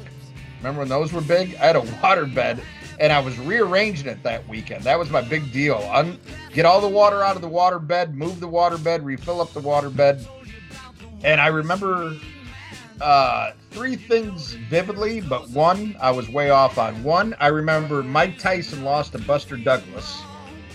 I remember there was a new Brady's show on, and I thought I remembered Jeffrey Dahmer. And I looked up the dates on all these things, and Jeffrey Dahmer got caught a year and a half later. But I was right about the premiere of the new Brady's show and Tyson getting his ass kicked by Buster Douglas. But I remember that weekend, man. That was right after I'd got it, so that was February of 1990. And I just listened to this album over and over and over. And then I went back and got the rest of the shit, even though I was familiar with a lot of it because of my dad's record collection. But this one has a very special place in my heart. And you hit on a lot of things, Eduardo, how I feel. I prefer this to Sgt. Pepper, even though I acknowledge Sgt. Pepper is the better record, the more important record. But it is probably my least favorite Beatles record. And wow, there you go. I'm not so crazy after all. No, actually, both are crazy. Okay, I knew it was one or the other. and probably a good portion of that is Overkill. You know, because that's one. I mean, my dad played over and over, and then you know songs you would hear on the radio over and over. You know, and then there's songs I just don't care for that are on that album. Where this one, I love every song on this album. There is a least favorite track, you know, and I'll talk about that. but there's no song that I dislike on this. Where there's a song I really fucking hate on Sgt. Pepper. There's actually 3 songs I don't like on Sgt. Pepper. It's the only Beatles album, and that's why I say, despite its importance and despite being a masterpiece, I feel like it automatically should be my least favorite Beatles album because it's the only one that has 3 songs I don't like. This Right, song, Magical Mystery Tour, has 4 songs I don't like. Wow. Yep.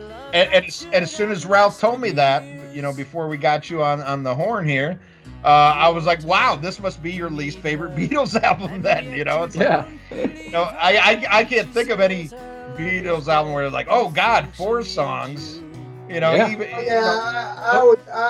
could pick more songs on the early ones, even though I was telling Ian earlier, I love early Beatles. But I would put this above Please Please Me, Meet the Beatles, and For Sale, and Hard Day's Night. I would put, but I love those albums I just talked about, but I would put this album above those, so it's not my least favorite. Right. I don't, but the early stuff, it's kind of like early Stones stuff when they do covers and stuff. I don't know. To me, it's just like there's nothing bad on those albums, in my opinion. They're just like some songs are just like all right filler tracks. Like whereas Sgt. Pepper actually has a couple songs that annoy me, which is unusual. I agree with you there too, Eduardo. I mean, we're kind of spot on with this because, as a kid, I was definitely, aside from a few tracks here and there, I was definitely a Jumping Jack Flash forward Stones fan. Yeah. And with the Beatles, I was psychedelic Beatles. It took me, some maturity to appreciate early Beatles and early Stones because it is definitely more rocky rolly. I mean, but also I grew such an appreciation for Chuck Berry, for Little Richard, shit like that, But the Beatles are the ones who changed everything. And I saw there was a comment a reviewer left that I kind of agreed with, is that they said the Beatles did everything on this album that the Stones tried to do on Satanic Majesties. And I still love Satanic Majesties, but it's a bad Stones album, as far as the Stones go. But they were trying to do the same thing where I think the Beatles, nailed it here. But I grew up, also looking at this as an album, and it's really not. In fact, in Europe, it was released as a double EP, and only in the States, originally was it released as what they released in the UK, plus the singles they released in that era. Or in that year, I should say. And that's something that happened a lot in the 60s, and you didn't see really, 70s was, post Sgt. Pepper, it became album rock, where that, it was seen much more as a collection of singles and stuff. But I remember even as a kid, like there was Beatles songs that I loved, like What Album's That on, and the same with the Stones. What album's Jumpin' Jack Flash on? It wasn't on a fucking album. It was a single. And you didn't find it till you got a compilation. It's like, well, it's on Hot Rocks. What album, was Jumpin' Jack Flash on? And then today I found out even more shit that I never knew when I was doing research, is that songs that are on this were released before Sgt. Pepper. Oh yeah. And as much I knew that. Yeah, Strawberry Fields and Penny Lane. Penny Lane. Yep. Yeah, and I think there's something else too. Strawberry Fields. But as much as a Beatles fanatic as I am, and I love that shit, I didn't know about the dates because, it wasn't my era. I just know what came after. It's still all 67. That's amazing. Just imagine, like, still every song 7, and so the Beatles released enough stuff to put together this technically a compilation album, and Sgt. Pepper all one goddamn year. It's amazing. Right? No, and it really kind of took me back because I find it funny how Ralph and I, even though we're close, I mean, he's still got what? You're 9 years older than me, Ralph. I'm something like that, I'm 57 now. Okay, 9 years, yeah, because I'm about ready to turn 48. Damn. I know, I'm feeling it too. But there's so much stuff we talk about on this show that we lived through. You know, we were there and we were at the concerts and we have the T-shirts and all this shit. You know that you know younger fans just hear about. You know, we were there. Well, this is stuff even Ralph and I weren't there. You know, we grew up in the aftermath of it. So I learned some new shit studying this. But I've always absolutely loved this, and was really glad you picked this one. This is one of the fan ones. Even though we're happy to do them all, but when it's something like this that we know like the back of our hands, and hell, I still listen to this album 3 times before we did this. Just out of pure joy. I listened to the mono EP version of it. Then I listened to the mono. This is how nerdy I got with it. Then I listened to the mono singles, and then I listened to the stereo version of the complete American version of the album. Just right. In case we talk about that shit, the difference. I actually studied because I know the album so well. What I played to get myself ready for this was My Chemical Romance. Ouch. But I'll tell you, this was the first time I listened to this shit with headphones on. Because, I mean... Well, that's the problem. I picture you in the 90s, getting high and putting headphones on. No, not so much. I mean, when I was a kid, I listened to headphones when I bought cassettes, when I had a Walkman. And I used to go around and I'd ride my bike with my Walkman on, or I'd skateboard with my Walkman on. And then, I got my license in 1990 and I had the huge fucking Alpine system. It was a pull-out, and I just listened to stuff on stereos, and I had a kick-ass stereo. I didn't have good headphones. My old man had those big, huge headphones that went over your ears and had the long curly cord, too, with a little cushion on the ears. Oh yeah. That's the kind I'm using right now. I have those kind of headphones right now. Oh yeah. Well, that's back in vogue now. Yeah. That's back in vogue. But in the 80s, you had those shitty headphones. Yeah, I remember for them. A Walkman. Yeah, with the little foam piece on there. Yeah, the little foam piece, and it always fell off. Yeah, they sucked. Yeah, so I didn't get back into headphones till probably the late 90s. And also, the CDs, when I originally bought the Beatles discography, it was not audiophile quality that you get now. As a matter of fact, I heard shit on this today. And I've been listening to this album for fucking 30-something years. Probably, even before that, I knew a lot of these songs. But since I physically bought this in 1990, but I heard shit that I'd never heard before. And then after I'd listened to this 3 times, I started listening to the White Album. And I was listening to that new remaster that they just put out a couple years ago with headphones on. And I was hearing shit like, holy fuck. God damn, this is it's like a fucking orgy in your ears when you listen to the Beatles with headphones on. Because there's so many instruments, man. They never could have pulled this shit off live. It's a good thing they weren't touring at the time. Because they couldn't have done these songs justice. And yes, Pink Floyd sounds great with headphones on. There's shit like that. But there's nothing like the Beatles. Because of the, you add the genius of the Beatles plus George Martin, plus all those quality studio musicians, the tape manipulation, all that stuff that would go on in a fucking Beatles song. They're the fucking greatest. They are the fucking greatest. Definitely the greatest headphone band. I agree. There's something, Pink Floyd's great, but there's something very kind of controlled about their psychedelia. You listen to Beatles, you just hear, I was thinking the same thing, Ian. You just hear a lot of crazy shit thrown in there. Just shit that's just what the fuck is going on there? How are they making that sound? Yeah, it's amazing. Well, enough of me rambling, or I'm going to get back into what a cokehead Groucho was. So why don't you take the opening track, Magical Mystery Tour, Eduardo? Okay, this song. This is a song, if people listen to that Sgt. Pepper episode of me and Eric show, they probably would think I hate this song because I have mixed feelings about Sgt. Pepper's Lonely Hearts Club Band, the song. I like elements of that song, but I'm not crazy about that chorus. So I think people would think this chorus would likewise annoy me, but for some reason it doesn't. And it's funny because the other song's a little more rock and roll, but for some reason I just like this song better. I like it a little bit better in Sgt. Pepper. I don't know. To me, it's a little less try hard. It's a little looser and more druggy-ish. I can say that for the whole album. Like, I don't know. To me, Sgt. Pepper overall sounds a little like Beatles go to psychedelic Broadway, where this just sounds like Beatles just being fucking psychedelic. It just sounds druggier to me. It's a little weirder. It's a little darker. It's a little messier in spots. And that I like that. You know, Sgt. Pepper just sounds a little more controlled.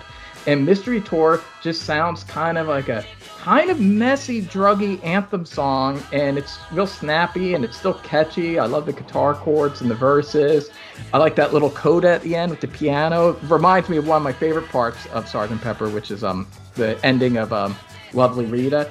It's gets a little jazzy and dark and freaky, and it's I wouldn't say it's one of my favorite songs on the album, but it's definitely a great track, a great way to get the party going, and that's what it feels like. It feels like the whole idea of a mystery tour, if you know, watch the actual special, it's, you know, it's getting on, it's like a British culture thing where they get on a bus and they get pissed, they all get drunk on the bus while they drive around.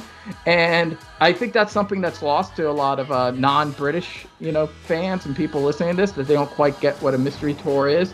But it's like they're taking something that's very quaint and kind of British, but, you know, getting psychedelic with it. Like, hey, what if us freaky young kids got on and did a bus tour, but, you know, around the English countryside, but did a lot of drugs and got freaky with it. So, and it has that vibe. It has that looseness to it, like when people are kind of getting drunk and singing along together, but it's in a psychedelic way. So, yeah, so to me, it just has that vibe, and I dig it. I think it's a great opening track. Ralph? Yeah, this is a cool track. I hear, you know, thing is that Sgt. Pepper and this are, it's like Rubber Soul and Revolver. They're sister albums. Yeah. And it's a reinvention. This could be, to me, a Sgt. Pepper song. You know, because it's, you know, Sgt. Pepper is drastic from everything. Even, you know, Revolver had little hints of it. But this sounds like just the Beatles being Sgt. Pepper. It sounds like something off that album. It's weird. It's a song, and I'm not. It's gonna sound like I'm bashing it, but, you know, let me just say first, I love this song. But it is a song that the casuals would probably hear. The Beatle haters, they're clueless, that would hear. They don't know the Beatles. They only know a couple of hits, and if they hear this, they're like, man, this is considered the greatest band ever. Because, you know, you need to fucking dive into all of it, in my opinion, to recognize the genius of the song. And it's different. It's just a different sounding band, and I love it, Ian. Well, I love it too, and I think I love it more than both of you combined. I think this is a perfect fucking track. Definitely hear, you know, the Sgt. Pepper sound in this one. And I love it's. I couldn't believe looking at the song lengths. You know, this is only 2 minutes and 48 seconds of fucking perfection. And my favorite part, oh, I love it, but is when the vocals kick on that and then Ringo's like, you know, at the end, and that is the secret of Ringo. God damn it, Ringo just comes out of nowhere with something simple, but yet so fucking awesome. I love me some fucking Ringo. Hell I mean, yeah. I mean, if you live on fucking planet Earth, you know your favorite Beatle. It's always back and forth between John and Paul. But man, fucking, I love me some Ringo. And when people tell me, "Oh, George Harrison was my favorite," hey, I look at you like you just said, "Oh, my favorite member of AC/DC is Simon Wright." You know, wow. Simon Wright. Yeah. I'm sorry. You know, I love George. I respect George. But come on, man. This is the John and Paul show. But fucking Ringo does not get enough respect. And I think it's because he's so simplistic in what he does, but yet it's so important. And just like that little, you know, that kick back in, and I fucking love it, you know. And that's, I think he's an underrated member, like the way, unfortunately, you don't hear enough people talk about Phil Rudd. You don't hear enough people talk about Bunny Carlos. You know, there's certain members that fucking hold it all together. You know, like you can have these geniuses duking it out, but without that fucking backbone there, like a Charlie Watts. Yep. You know, well, Mick and Keith, you know, it's that fucking Charlie Watts that is so fucking good, you don't realize how good he is. Because you never hear him fuck up. You never hear a fucking mess up. And you can be as showy as all this, but if you can't be solid, you know, and it, you know, reminds me when, what the fuck Ramon is it? Who's the guy who took over for Marky? Tommy? No, Marky. Yeah, Marky talked about taking over for Tommy. And he's like, God damn. He goes, you know, people think that's so easy. He goes, try playing that beat constant and solid. And but yet that fast for even that short period of time, and then do a whole set of it. You know, sometimes people are just so good, you take them for granted. And oh yeah, that little Ringo kick in at the end. Think of that, motherfucker. Next time you hear it, you know, or you know, anybody listen to the show, go listen to the song. That little when the drums kick back in. You know, it reminds me of like the Police. Wrapped around your finger, you know, when he shuts up for a second and Copeland comes back in, just like bam, and just snaps you back into the song and, you know, back into the groove. And while you're there, oh, I love Magical Mystery Tour. Great version by Cheap Trick too on their Greatest Hits album. Cheap Trick does some great fucking Beatles covers. And that Sgt. Pepper Cheap Trick thing is like spot on. Yeah, at the time they had the technology, and the guy that was the engineer on Sgt. Pepper organized that whole thing. I mean, you know, orchestra and all that shit. Yeah, and Cheap Trick is the American Beatles, hands down.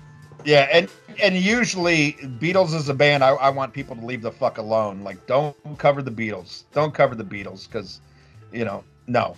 But Cheap Trick can do whatever. I love me some fucking Cheap Trick. Hell yeah. All right. Well, I'll take the next song, "Fool on the Hill," which I was surprised to see. I think is only second to "Yesterday" as the most covered Beatles song. Wow. I had no idea. Yeah, I wouldn't have guessed that. But I love "Fool on the Hill," and it's quintessential Paul.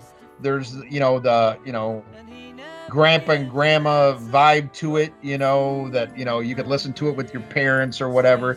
You know, Paul always had that quality where, you know, John was the angry and the biting one, you know, and Paul is the, you know, the cute one that everybody could love and get behind, and his music makes everybody happy. And it's that yin and yang between him and John that just fueled everything, you know, that and their genius. But I think it's a great song, and I love that, you know, if you read into what the song is really about, you know, is the fool on the hill is not the fool. You know, he is really, you know, you're the fool, and he's the one just observing you, and you're taking him for granted. But this guy knows a hell of a lot more than you, and that's a theme that comes back into this album. It's a theme that was also present on Sgt. Pepper about, you know, the older generation and the younger generation and coexisting and understanding each other, which is a timeless theme. So basically, the Fool on the Hill is Ringo. Yeah. Because Ringo's gonna outlive everybody. Yeah. Mark my words. I think so. Ringo's the last one standing, I think. Yep. I think Ringo looks awesome. Oh, he looks great for his age. He looks better than Paul these days. Yeah, he looks great. He looks really. Remember, Ian, when we interviewed Greg Bissonette? Yeah. He was talking about how healthy Ringo is and how he was picking up heavy shit. Check out that Greg Bissonette interview. He really went off on the Ringo thing and how Ringo is today. Man, he looks very healthy. He's a badass. Oh yeah, fucking Paul's got that turkey neck coming on that hits the bass now when he plays it and shit. You know, fucking Ringo looked tight, tight. But I love "Fool on the Hill." Great song. I think it's definitely an underrated song. Something, you know, I don't think I've ever heard "Fool on the Hill" on the radio, and I don't know if that's on the. Because I never bought the blue and the red. It's on the blue one, and I actually have heard all Is this. it? Surprised you never heard. Is it okay? Yeah. It's No. considered one of the bigger songs from this album, actually. Well, I never heard it on Chicago rock radio, and when I lived in the South, if it wasn't Skinner or Molly Hatchet, or the fucking Eagles, you didn't hear it. You'd hear it in Philly. I didn't- Philly played some Fool in the Yeah. Middle. Yeah, I didn't hear much Beatles in Florida.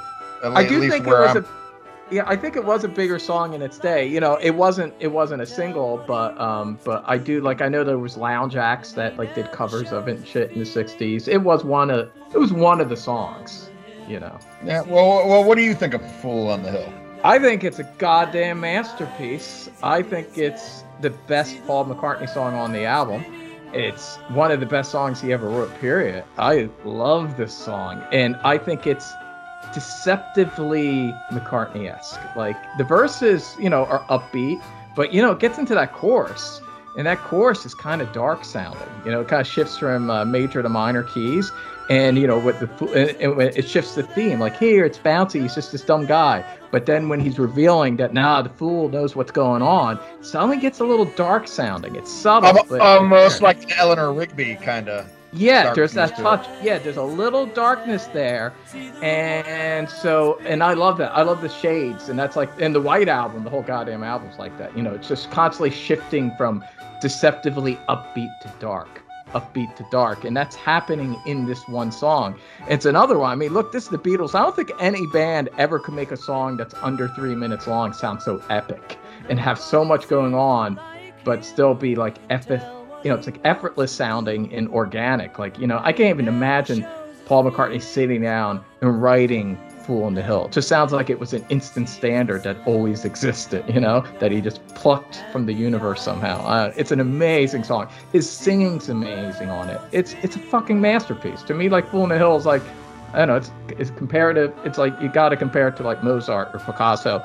It's one of the greatest songs the Beatles ever wrote. And it's not... There's a couple songs I like better on this album, but it's definitely my favorite McCartney song. I think it's great. I don't think enough people talk about it now, but I love it. Yeah, it's awesome. You guys pretty much covered it. It's not really whimsical, but it is a Paul song. You can tell. Very ballady, and man, I don't know what else to add to it. I absolutely love it. It's a song that when it comes on, I have to sing along to it. A lot of Paul songs are that way. It's just a hooky little, beautiful little ballad that I learned something every day. I didn't realize that the fool was not the fool. I love it. What's after that? I want to take the next one, the instrumental Flying. All right, here's where it hits the fucking floor here, man. This song sucks. I'm sorry. I know you guys like it.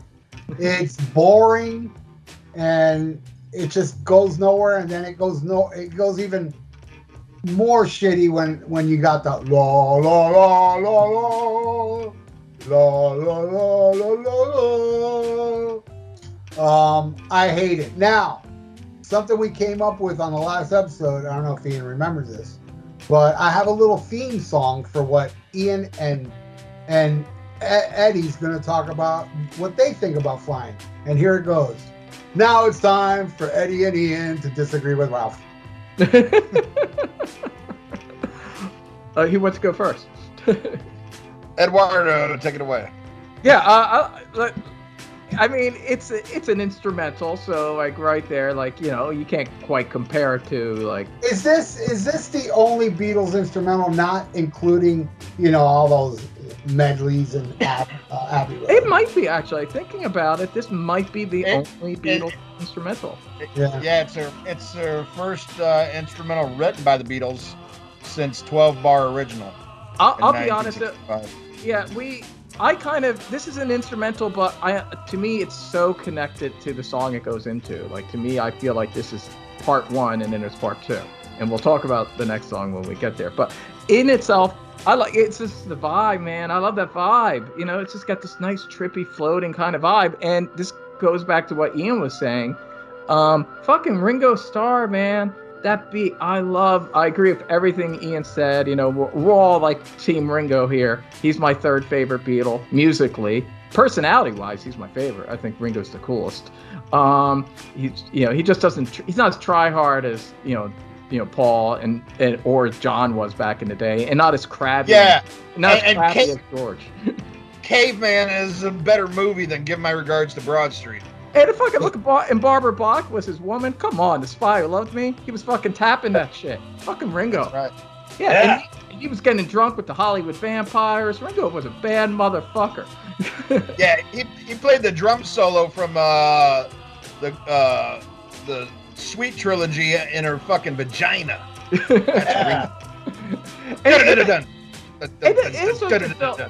I think there's things people think about the more technical drummers and stuff like that. Even and I won't go off about Metallica, but it's a little like Lars Ulrich, and I think we all agree with this. There's drummers that are more technical, but Lars has personality. He's got personality in his drumming. You hear it and you go that's Lars. He's a little sloppy, but he's got personality, and it's part of the character of the music. Well, you could say it even 10 times more with Ringo. It's such a character, and it's hard to get personality out of drums, but he fucking does it.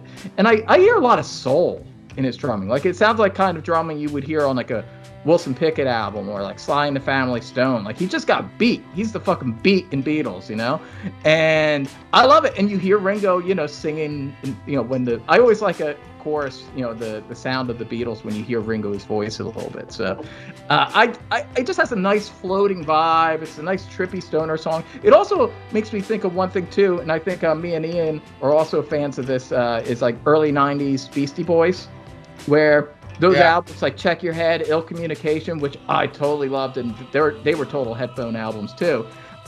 Those albums I could tell they were influenced by Sgt. Pepper and Mystery Tour, because they had that thing where the songs kind of go into each other, and they're little different pockets of a vibe, and they would be instrumental. There were instrumental songs on those albums and shit Lighten It Up and stuff like that. And this just has that vibe. It's like a stoner, trippy instrumental song, and I dig the vibe, and I love the sequencing, especially of this version, the US which is now kind of considered the official album version. I love the sequencing, and I think it's perfect between the two songs. It's a nice little segue. So that's what I think of Flying.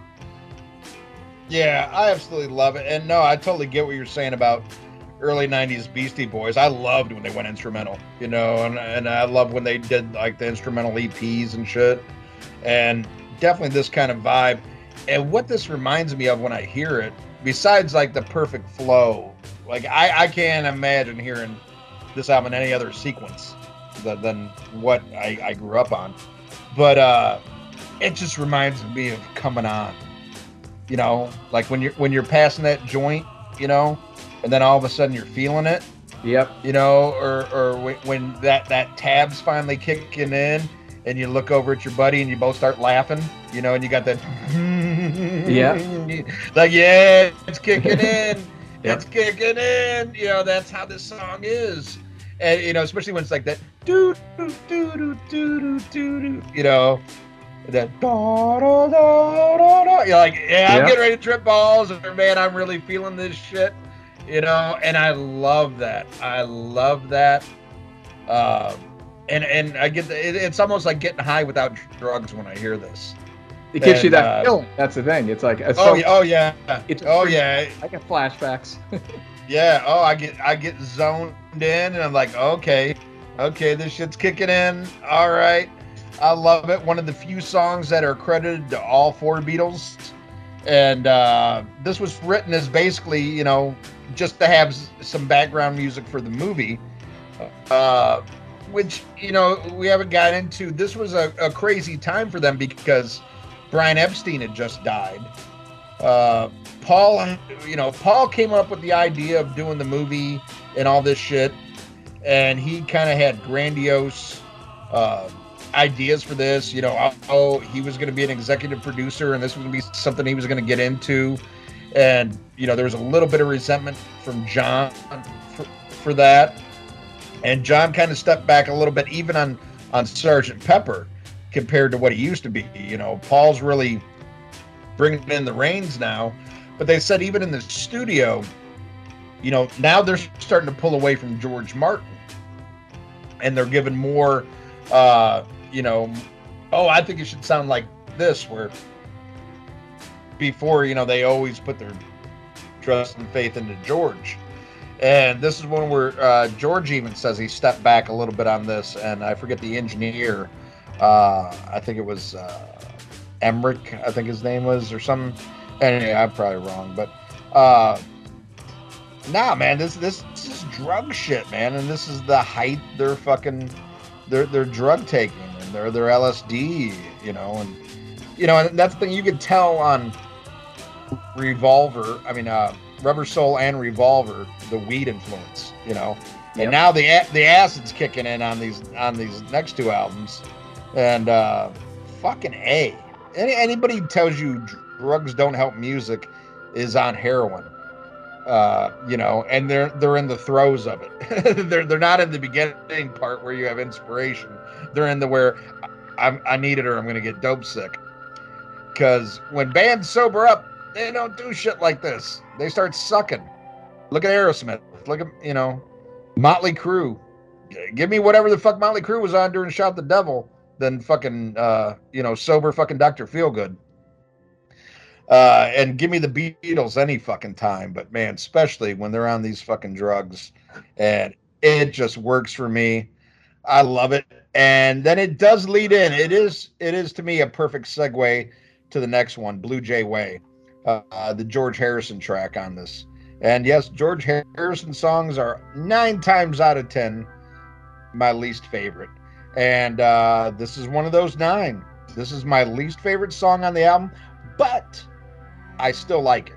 I still like this song, but it goes on too long. And it's only 3 minutes and 50 seconds.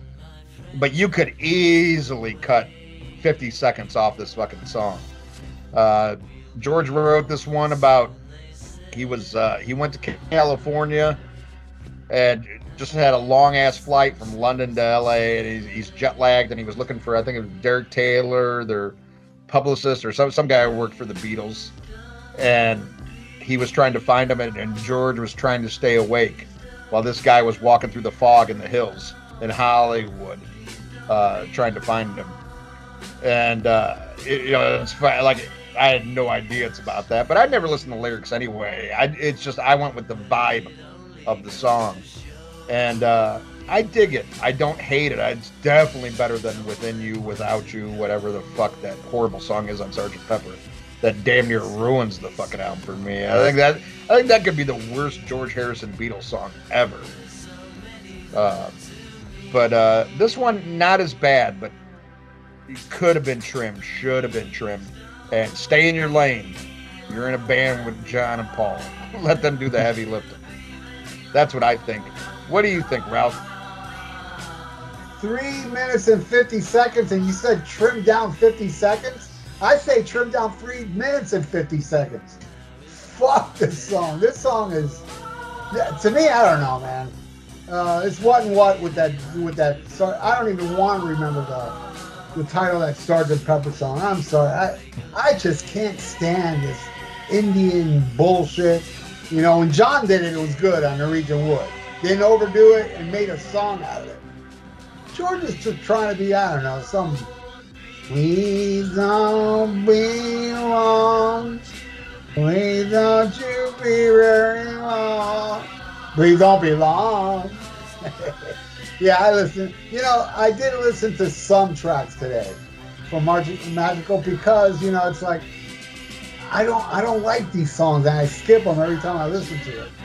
But I did listen to it today, and it's like, man. Yeah, I guess I would agree with Ian that the Sgt. Pepper one's worse. But that's like saying, fucking open up and say, it's worse than Girls, Girls, Girls. You know what I'm saying? It's still shit. So, now it's time for Edwin to disagree with Ralph. I'm gonna be the defender, the sole defender of Blue Jay Way, because I actually love this song. And I am not a fan of Within You, Without You. That's the song from Sgt. Pepper. There is an Eastern vibe. Obviously, there's an Eastern vibe, but it's not just like, I don't know, there's a lot more going on with this song. It's trippy. I really dig this song.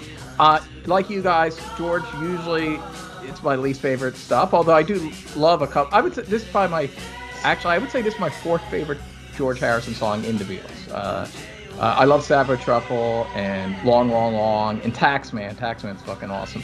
But this one, oh man, it's just so trippy and it's got that vibe. It's dark. This song's dark. Like, I don't know. To me, it's just dark and sinister sounding. It's creepy. I like a lot of druggy, trippy kind of sounding music. To me, it's very cinematic. It's also, there was an artist like in the 90s, like Tricky, you know, from he was a part of Massive Attack. He did shit that sounded kind of like this to me. To me, it's really ahead of its time. It's almost like atmospheric, ambient kind of track. And it's cool. It's just like a different moment. Like, I wouldn't want like 2 songs like this on the album, but it's like one song. It gives you a different shade, a different tone. Plus, if you're into like the Paul is Dead shit, there's a lot of cool stuff here, man. On the headphones, if you're listening, because it's going backwards, you hear them saying, please don't be long, backwards. You know what that is. It's Paul is bloody.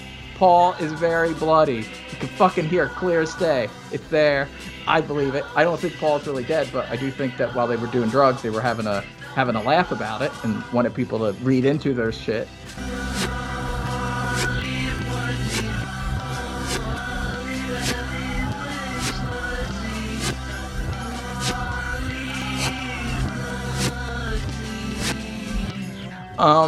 But yeah, so I just think it's a cool, dark, fucked up psychedelic song. I dig it. I get it. I get why some people would just think it was kind of a drag. But to me, it's a cool drip. It's like a drag off a fucking monster joint. I love this song. I think it's great. So there you go. All right, we'll take the next one. Your Mother Should Know. Your Mother Should Know. It's a nice little ditty. It's the weakest McCartney song on the album. And it's one of the reasons why this version is better than the original EP. You know, the EP, the double EP version, this is the second song instead of Fool on the Hill. And to me, that's all wrong, you know? I mean, this is not a second song. It's not, doesn't have that quality. But it's catchy. It's a catchy ditty, and the sequencing here is good. Like, after a song like Blue Jay Way, you kind of like hearing a song that's a little more normcore, you know? Like, this is just like a nice little ditty, you know? It's nice. And considering what is about to come after, it's like, it's a nice little bridge. It's a nice little bridge between the 2 crazy psychedelic songs. And so I like it. I'd say it's probably one of the weaker songs on the album. But again, I still like it. I mean, McCartney, this guy, he can't, it's almost like it's impossible for him to write something that's not catchy and, you know, enjoyable to listen to, you know. That's just, it just comes so naturally to him. He's an amazing songwriter, and this sounds like something he would have wrote in like 5 minutes. But, you know, a McCartney song written in 5 minutes, you know, most people can never write. So that's what I think of that. Yeah, I love it. John hated it. Granny music. Yeah, any song that I hear that sounds like this, I hate. But when McCartney does it, it works. You know, I just love this. And I love the little video from the movie when they're all, you know, with the tuxes and walking out. Do it again. Da, da, da, da. I love that shit. It's just, I don't know, man. The Beatles, to me, it just brings joy to my soul. And this is a good example of it. Hearing shit like this, it really, you know, it just makes me feel good, you know? I have, you know, my metal to make me feel bad and pissed. Then I have this balance, man. And I think it's a gorgeous song. I don't think, as I think about it, I don't think Paul's ever done a bad song in the Beatles unless he was covering it. I love every Paul song there is. I don't know, maybe I have to think about that, but you know, I love She's Leaving Home. I know that's his song, right? Is it that? No, yeah, that's all God. Yeah. No, that's Paul McCartney's song. I mean, Light might have contributed to a lyric or something, but for the most part, that's you Paul. Hear John really high in the mix. Yeah. Why did she leave? Whatever that line is. I love it. I have nothing bad to say about this song or any McCartney original in the Beatles at all. I can't think of not one Paul McCartney song I disliked that he did in the Beatles, where John had a lot to do with Revelation number 9. That's all I have to say about that, Ian. Your Mother Should Know. Boy, you right. This is some granny shit. This is like typical the Paul kind of shit that would get on John's last nerve. and I love every fucking second of it. I'm gonna sop this shit up with a biscuit and ask for seconds. I love this fucking song. It's so corny, and it's so Paul. This is another one where he's talking about, bridging the gap between his generation and the older generation, and saying, if you give it give your mom a chance, your mom knows what the fuck you're going through. Your mom's been there. She's done shit, you haven't even done, especially your mom, Ralph. And, damn. Yeah, no, hey, mom joke. Reality hurts. Yeah. We got that low common denominator of humor here, and we're damn proud of it. No, I have elementary, high school. Yeah, fuck diva jokes. I love this fucking song. I really do, and I think it really picks the album up after Blue Jay Way, which again I don't hate as much as Ralph does, but I don't like it as much as Eduardo does. But man, this just kicks it back up, puts it right into fucking Beatle mode, and it just makes me smile. And the same thing, I've never ever seen the movie Magical Mystery Tour. I've always heard so much bad shit about it, but I've seen the clips, and I know, the part of this when they're in the tuxes and they're dancing and, coming down the steps like it's some Busby Berkeley shit. I love it. It's great. I mean, it's a great Beatles image, and I absolutely adore this song. You gotta watch that movie. I think you'd like it before we get into the big thing. Because the thing too, this is actually the last song in the movie, and in context, it's creepy. It's not as creepy out of the movie, but when you put it in a movie, it's almost like the fucking ballroom scene in The Shining. It's creepy in the movie. Oh no! I definitely need to watch it now. I'm waiting because I think they just put out a 4K of A Hard Day's Night. And I need to get that, and I'm waiting for them, because they're going to do it. They're going to put out the 4K of Help. They're going to put out the 4K of Yellow Submarine and this. It's going to happen because it's going to sell. Yeah, and I'll check it out. It's just druggy shit. It doesn't have a story that's cohesive. It's even less cohesive than Help, But it's just cool. It's just a cool, trippy, fucking hour to watch. And I'll but. Some of the magician shit's kind of lame. Yeah, some of it's just way out there. It's just John Lennon had a dream that he was shoveling spaghetti on a fucking. Right. So let's throw that in there. It was just they were just winging it, but high as a kite. Steven Spielberg was very influenced by this movie when he was in college, I think, something like that. Yeah, in film school, he was very into it. Yeah. Yeah, no, when it comes out, I'll drop some acid. I'll watch it, and then that's Ralph the and I will talk about it. Ian, it's good. Drop acid, but even better, nothing is better ever to watch visually on acid than Yellow Submarine. Oh yes, that is the greatest thing to watch on acid. I've done it too. I wouldn't say Pink Floyd The Wall, but the one thing I hate about Pink Floyd The Wall, the movie on acid, when you watch it on acid, that scene when he's trying to break the razor blade with his fingers. You know that scene? Yeah. That's fucked up on acid. It's like, oh man, stop! The last time I tried to watch The Wall on acid, it was one of the rare times I had a bad trip, and I kept seeing Terrence's bald head poke out of everywhere in the movie. I was like, ruined it for me. You sure? Or it wasn't some guy in front of you flashing his cock? Or it could have been some in an SUV, Yeah. I don't know. Just to show you, how credible I am to be on this podcast. When The Wall was in the theater, me and my friend skipped school, took acid, and saw it in the theater. That's credibility, man. I got cred. That's real cred. Cred for the scumbag.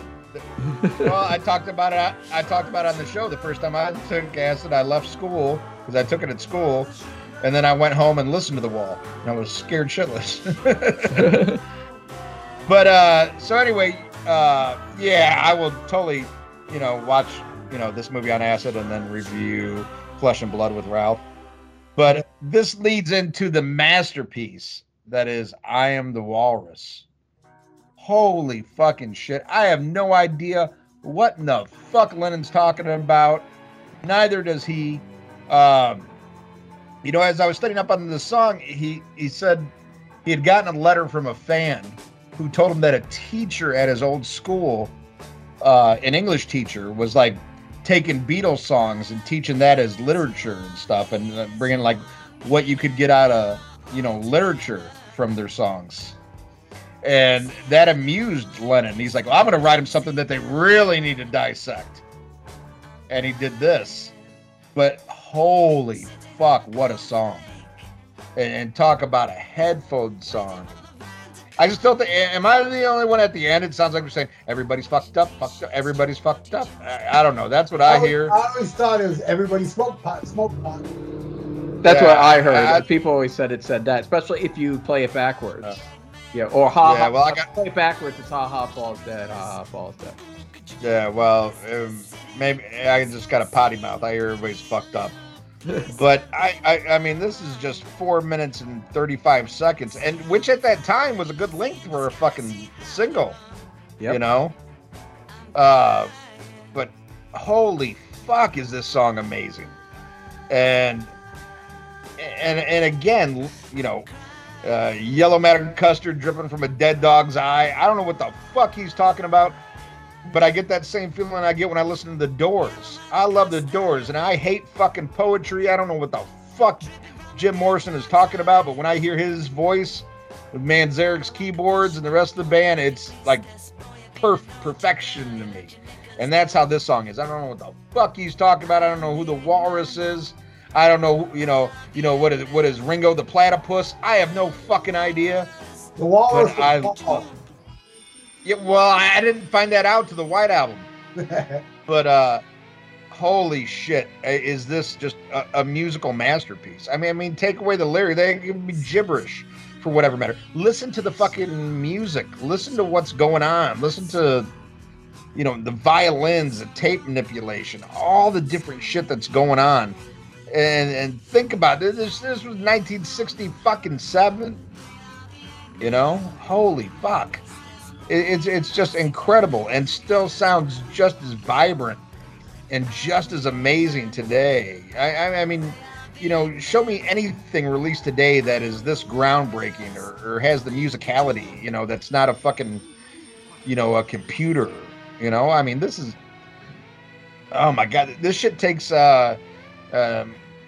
modern, you know, millennials might not know this talent. Holy fucking shit. It's just a fucking masterpiece. What do you think, Ralph? Yeah, he was on such a roll, like Tomorrow Never Knows, Day in a Life, then this. It's all songs that were like, this shit's an invention. What the fuck sounded like this?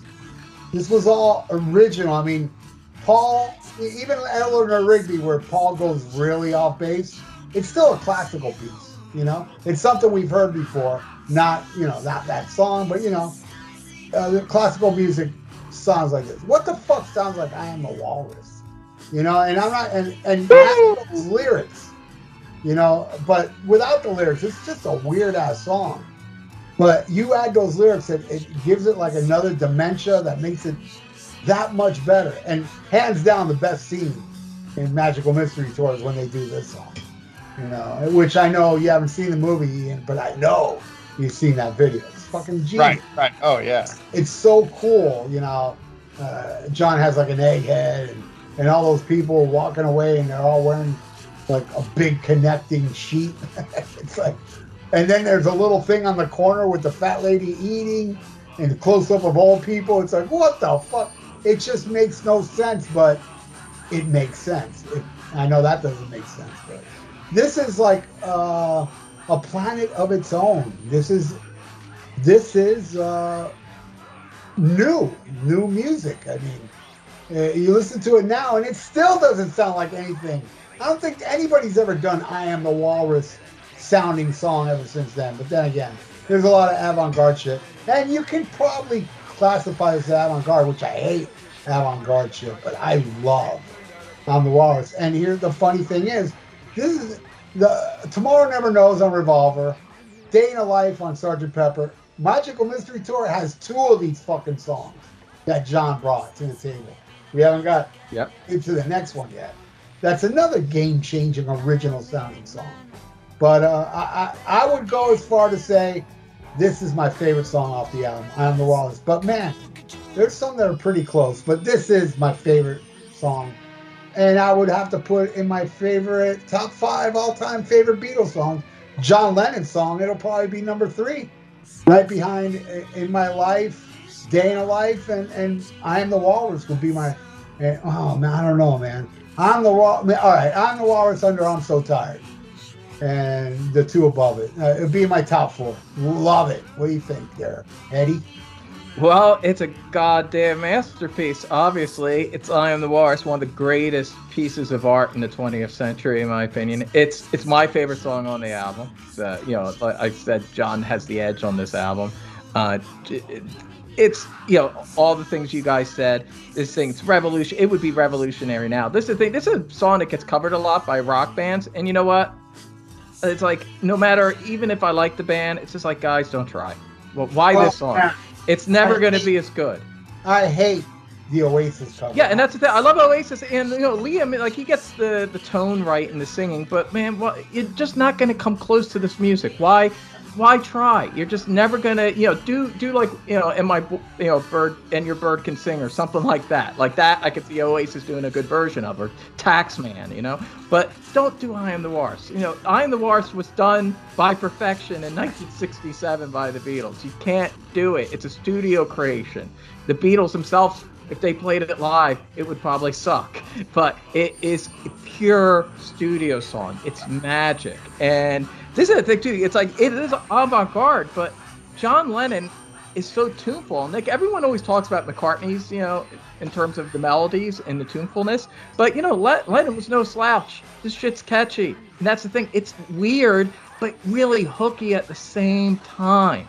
You know, and that's like the little sound effects, oohs, and all that stuff. They're turning avant-garde music and actually making it work as a catchy pop rock song.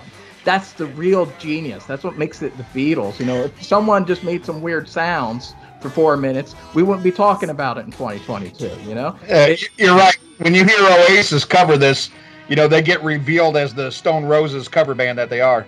Yeah, it's just like, and that's, hey, and I like the Stone Roses and I love Oasis, but it's just like, know your limitations. You're not doing I Am the Walrus. That's not your Beatles that, you know, that you're biting from.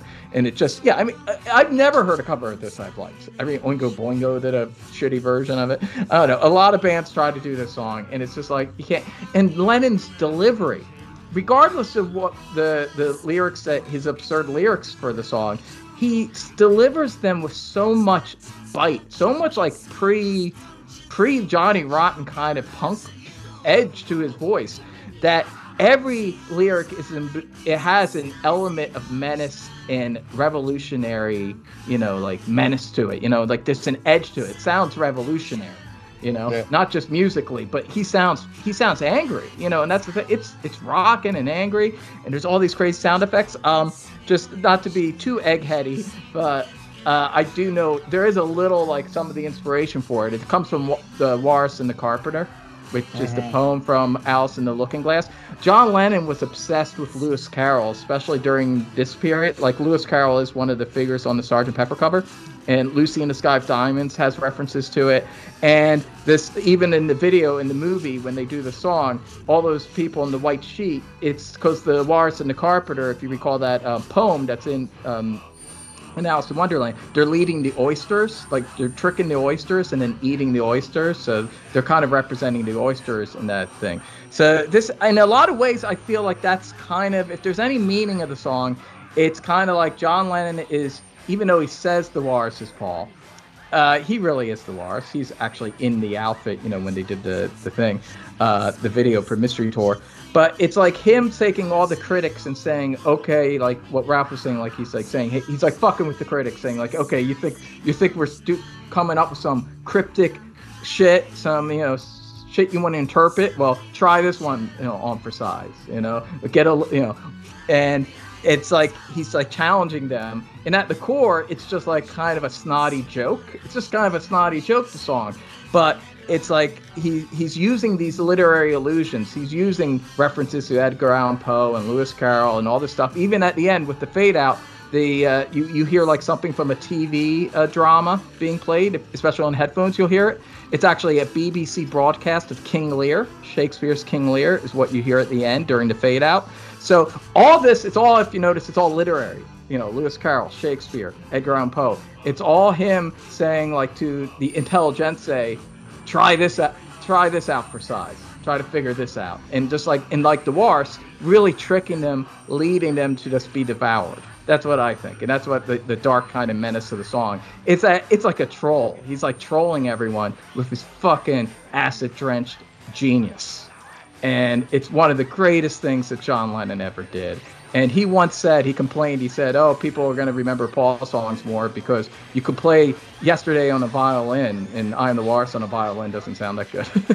But, you know, this is the shit that got, like, teenagers into the Beatles. This is the shit that got me listening to the Beatles, you know, when I was a teenager, because it was so fucking badass and awesome. And it's still just as badass, revolutionary, and amazing to this day. One of the greatest songs ever written. And John Lennon could have stopped after this, and he didn't. He did a lot of great songs afterwards, but he could have stopped here, and it would have been like mic drop. Amazing, amazing song. And also, no I Am the Walrus, no Ric Flair. Think of it. Woo! There you go. Yeah, and let this be a lesson to other bands, you know. Leave the Beatles covers to fucking Nikki Sixx. At least he knew what lane to stay in. Motley Crue didn't try this shit. All right, well, now we're going to flip the record over. And I remember the first time I flipped this fucking record over. Yeah, there was a moment of silence, and all I heard was Groucho going, and another thing, Day at the Races, Night at the Opera, that was me, not that cocksucker, Freddie Mercury. And that's when I first found out Freddie Mercury was gay, was from Groucho. He was like, oh, yeah. And he said it didn't stop there. He said that bass player's a little fruity, too. He goes, look at that haircut. And he was right. Yeah, you think about it, man. Groucho really earned his name when he was jonesing for coke. Oh, yeah. All right, well, now we go to the single side, and we go to Hello, Goodbye.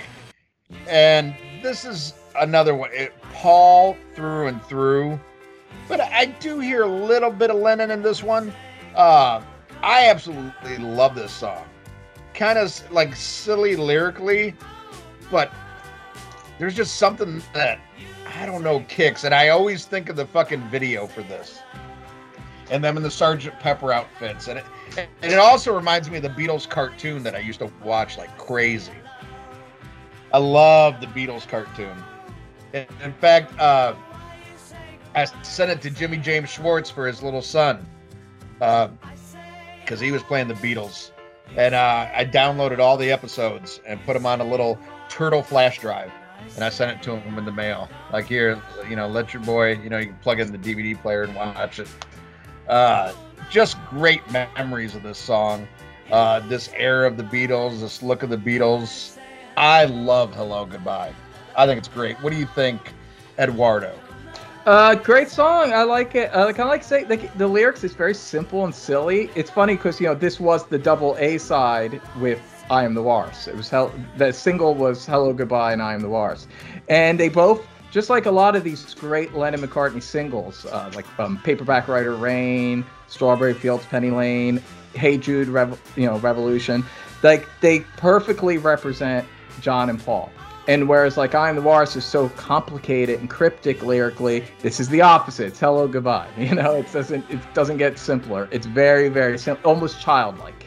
But musically, it's just pure ear candy. That's the thing. It's a silly song, but it is pure McCartney. To me, this is actually a song that kind of foreshadows Wings a bit. Like, yeah, I mean, it has the Beatles production, but like to me, if you listen to this composition, this could have been on like Wings, at the speed of sound, like with Let 'Em In and stuff like that. Like, it has that kind of just whimsical corniness to it, but yet there's just something so fun about it, and you just love listening to it. I love the George Harrison's guitar playing too. Another cool coda. McCartney would always throw in these cool codas at the end of the song to give it a little bit of punch. And it's punchy too. That's the thing too. Even though it's really poppy, the way the Beatles just sing, it just pops. This is top-notch stuff. It's almost like Lennon and McCartney, like the greatest songwriters of the 20th century or something. But it's a great song, and not even one of my favorites on the album. But it's a great little ditty. Yeah, this will be my favorite McCartney tune on here. I love this song. I actually remember this song before the Beatles broke up, because I do remember vividly. I remember Ticket to Ride. I remember what's that song on For Sale? 8 Days a Week. Yeah. And I remember what Ian brought up. I remember watching the Beatles cartoons when they were new. Damn, and I'm still alive, bro. That's fucking awesome. Hello Goodbye is, man, what a song. And yeah, what Ian brought up, the fucking video. They're all dressed in their Sgt. Pepper outfits, and it's just so cool how John Lennon does his little Elvis imitation during it. It's just a fun song. It's so catchy, and it's a bummer that this is a song that McCartney never ever played live when I saw him, where he would throw out a lot of Beatles out. Damn, I even saw him do I'm Looking Through You, but he's never done I'm Looking Through You I love. But I'm just saying, I mean, this is more popular than I'm Looking Through You.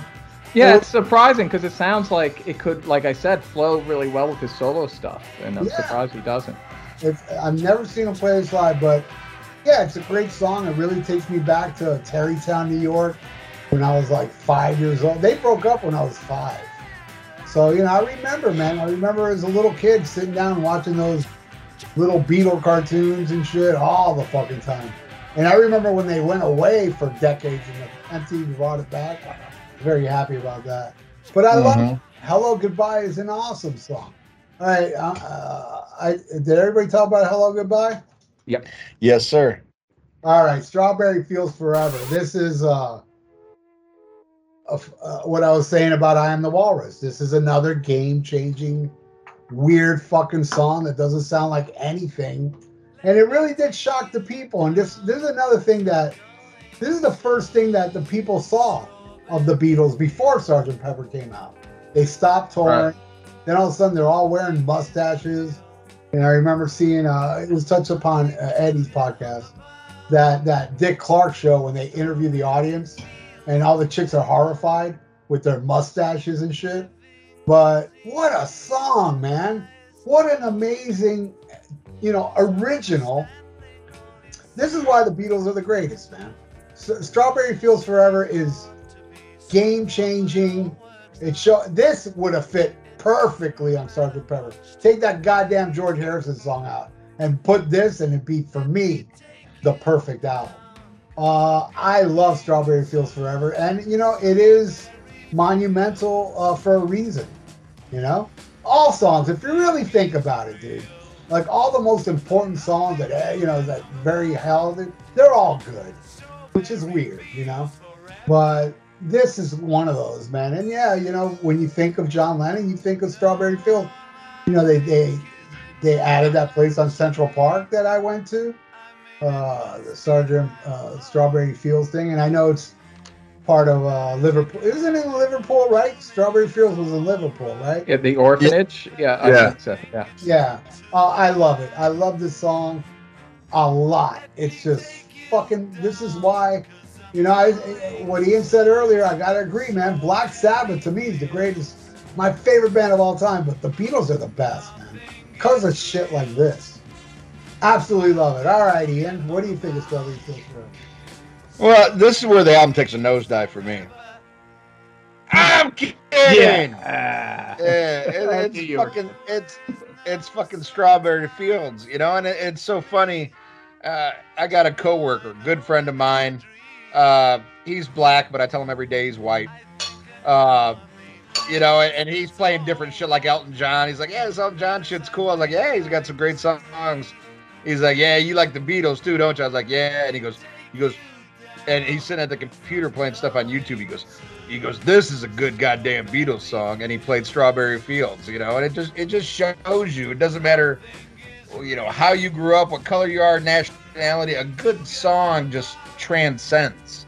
It doesn't matter who you are, it touches you and it reaches you. And that's, you know, Strawberry Fields. Now, it's one of those, I would never just play this song. I'm only going to hear this song if I'm playing this album, because I've heard it so much. But listening to it today, it's just, I couldn't wait for it to come on. And when it did, I mean, just how beautiful it is, how lush it is. Just, you know, hearing it, thinking about what it would take to create this before there was a Strawberry Fields. You know what I mean? I mean, there's nobody that John Lennon's ripping off here. This is pure what's in his heart, what's in his soul, what's in his talent, and not to take anything away from, you know, the rest of the Beatles or George Martin, because they all did this together, but holy fuck. And then it really blew my mind that this and Penny Lane, you know, were released as a single and before Sgt. Pepper. You know, I didn't know that before today. Or if I did, I forgot it. Yeah. You know, but it's they lead off the Blue album. That's the first two songs on that compilation because it goes chronological. Yeah, and I didn't, like I said, I know my mom had it on vinyl, but when I started buying shit, I was like, you know, I'm gonna buy you know, greatest hits is for posers. You know, I mean, and I still feel that way to a certain degree, but I'll pick up a greatest hits if there's, you know, like bonus shit or extra shit, you know, but I want to hear the albums and shit. But with somebody like the Beatles, you had to, you know, I remember, I had to get Past Masters Volume 2 to get like Paperback Writer and all kinds of other shit that I loved. Yep. And hell, I know Ralph hates the song, but I fucking love You Know My Name, Love the Number. I love that fucking song. Yeah, I dig it. You know, but shit like that, you know, you had to buy shit like that. Yeah. But it is. I mean, it's just timeless. I mean, is, you know, one of the only ways I can describe it. It still sounds revolutionary, and that's what's awesome. It's still like nothing else sounds like Strawberry Fields, you know, or I'm the Walrus. So there's so much Beatles stuff. There's nothing that's come out now that has taken music farther, you know, in my opinion. And we all know that that's the one that counts. I mean, they set the bar way too high. Yeah, they did. And it still hasn't been reached. And think about how long ago the fucking Beatles were, you know? 2 years ago. Over half a century. I don't think it's possible. It's a combination of what the technology was and who the people were and what society was at that time. You know. So. I don't. I agree and I disagree with that. It's out there. It's out there. There's always room for something new. It just hasn't happened yet. I don't think there'll be something new, but I don't think. But it won't be like maybe even music or the Beatles. It'll be like, you know, like TikTok or whatever. You know, it'll be just a different thing. Well, I think unfortunately, you know, what's stalling the next generation from doing something like this is technology. Yeah. And laziness. I mean, you got people. You know, people don't even learn to play instruments anymore because you don't have to with a computer, you know. Yeah, there's too much. It's the same with special effects, in my opinion, and I bet you guys agree with this. I think special effects peaked in the late 70s, early 80s. I still don't think special effects, I don't give a shit, look better than Empire Strikes Back or Blade Runner. To me, like the first Alien, there's something really visceral about the effects that looks real, the shit that they're doing, and the way that they're doing it with models and matte paintings and blue screens, the kind of shit that they were doing that now people lazily just drop you in and it looks like a fucking video game now. Well, it's the same thing. Same thing. Yeah, I watched a movie the other night, and don't ask me why. I got so much great shit I could watch, but I just felt like something I could put on and ignore, yet watch at the same time. I watched Moonfall. You know, just because I wanted to see if it was as bad as what everybody said. It's a new Roland Emmerich movie, and it's all CGI, and I was just laughing at how horrible it was. You know, compared to practical effects that you would see, and it's the same thing with music. The more they move away from real instruments, the longer it's going to take people to take music to the next fucking level. It's also look how long the guitar was around, you know, before Jimi Hendrix. But look what he did with it. And there's somebody else who could do that. There's other people who can do some great shit with what we have now. But they're not going to get there because they don't have to work for it anymore. No one has to work on anything. This is song's a perfect song to have this conversation about, because it's the instrumentation, and that, people are playing their own instruments, but it's also the fact that they got to think on their feet. They got to make shit up. It's again kind of like George Lucas in in his special effects people when they were doing the first Star Wars. They had to invent shit just to make the shit be, to do the stuff they wanted to do. Like, so they had to all be like inventors. The Strawberry Fields Forever, the kind of things that they're doing with George Martin, they're literally making up as they go along. They're inventing new things. The 8-track was a brand new thing. And like the song is split in, there's two versions. I don't know if you know this. They recorded 2 takes of it. It's actually 2 takes split together. And the second take, they realized it was going at a different speed. It was not the same speed, so the notes weren't right. So they decided, how about we just slow down the pitch of the second one and then splice them together with a sound effect so no one notices. If you kind of listen to it knowing it, you could kind of hear it, but you never would have noticed it otherwise. And in itself, it just makes it trippier and cooler. And it's that kind of thinking, that kind of scrappy, like, hey, let's make up some shit so we can do this. Like, John Lennon just has this imagination, and he's like got McCartney and George Martin to help him kind of visualize his imagination. And they're just making shit up as they go along. There's invention. They can't just sit back and push a button that makes a sound for them. They have to actually go and drag out a harpsichord and put a weird effect on it and do all this kind of crazy shit that just no one would do that anymore. No one would take the time to invent shit anymore. While we're so fucked up right now is, look at the most dominant form of music in the last 30 years is rap, hip hop. Yeah. Which in and of itself, and I'm not talking about, early hip hop did and rap did have some very good commentary, social political shit of what it was talking about, what it was saying. I won't undermine that. But as a form of music, you're not even singing, you're fucking talking, and then what you're doing is you're not even creating a new beat, you're stealing a beat that's already proven. But if you look at old school rap, it's 1,000 times more inventive and more experimental than what we have now. So when your most dominant form of music is something that's borderline retarded to begin with, and now it's even easier than it was before, and you don't even have like the lyrical content to back it up, we're fucked. Yeah, we're fucked now. Yeah. The part of the problem was like in the 90s hip hop, you did have some very innovative sonic hip hop, like the Bomb Squad stuff for Public Enemy and RZA with the Wu-Tang, and they were layering sounds and doing cool shit. But then look at the stuff that got most popular. Dr. Dre just playing an old P-Funk song and rapping over it. You got Jay-Z just doing this, and P. Diddy then took it to the next level where literally he's just playing old songs and not even rapping that good over it. Like it got to a point where, and that stuff sold so much more. Like P. Diddy sold so much more than Public Enemy. So people were like, why try so hard? Why try so hard? Because you don't have to. You can download a program now that will put all the beats together and do all this. And it's the same with,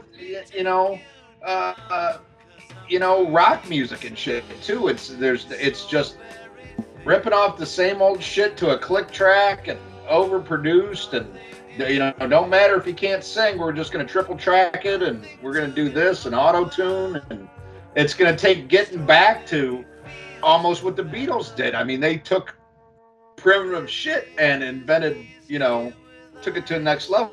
You have to get back to that. Yep. I think. Yeah. Yeah, I hate to interrupt, but I got another promo to do make money. Okay. Do it. This concludes Get Off My Lawn, boy. It's just true though. This is science. It's true that come on, everyone knows. Everyone. And Even the kids know that the Beatles are better than fucking, you know, Ed Sheeran or whatever shit people listen to now. Come on. no, man, that's not true because my sponsor is the brand new Kanye West album. Send that check, my friend. Word. Anyway, I guess I'll just, I don't think I kind of started talking about Strawberry Fields and then me and Ian went off there. But yeah, but that's what people want, at least the RMCP Army wants to hear, I think. Strawberry Fields Forever, yeah, it's a masterpiece. It's one of the most innovative songs of all time. We already said all this shit. And also a personal song, you know, about childhood, you know. And I agree, I think we all agree that, I mean, I know the Beatles did this British thing, the Stones did it too, where they didn't put their singles on the albums. I don't know. I feel like the albums would have been even better if these songs were on it. Like, obviously, it's on this album. It made this an album, which is great. But I think Sgt. Pepper would have been a lot better with Strawberry Fields and Penny Lane on it. Definitely were a couple of songs that could have been dropped. George Martin said that in an interview.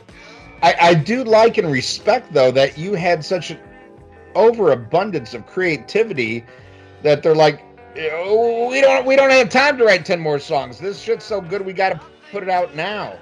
And I know that there's been bands talking about that over the last, you know, probably 10 to 15 years because record sales are so down and everything that, you know, we'll just put out some singles. But then again, if that's the route you're going to go, your singles have to be this fucking good. You know, you can't just, you know, it can't be just like some, okay, we wrote this in 10 minutes. You can't write in 10 minutes what the Beatles can.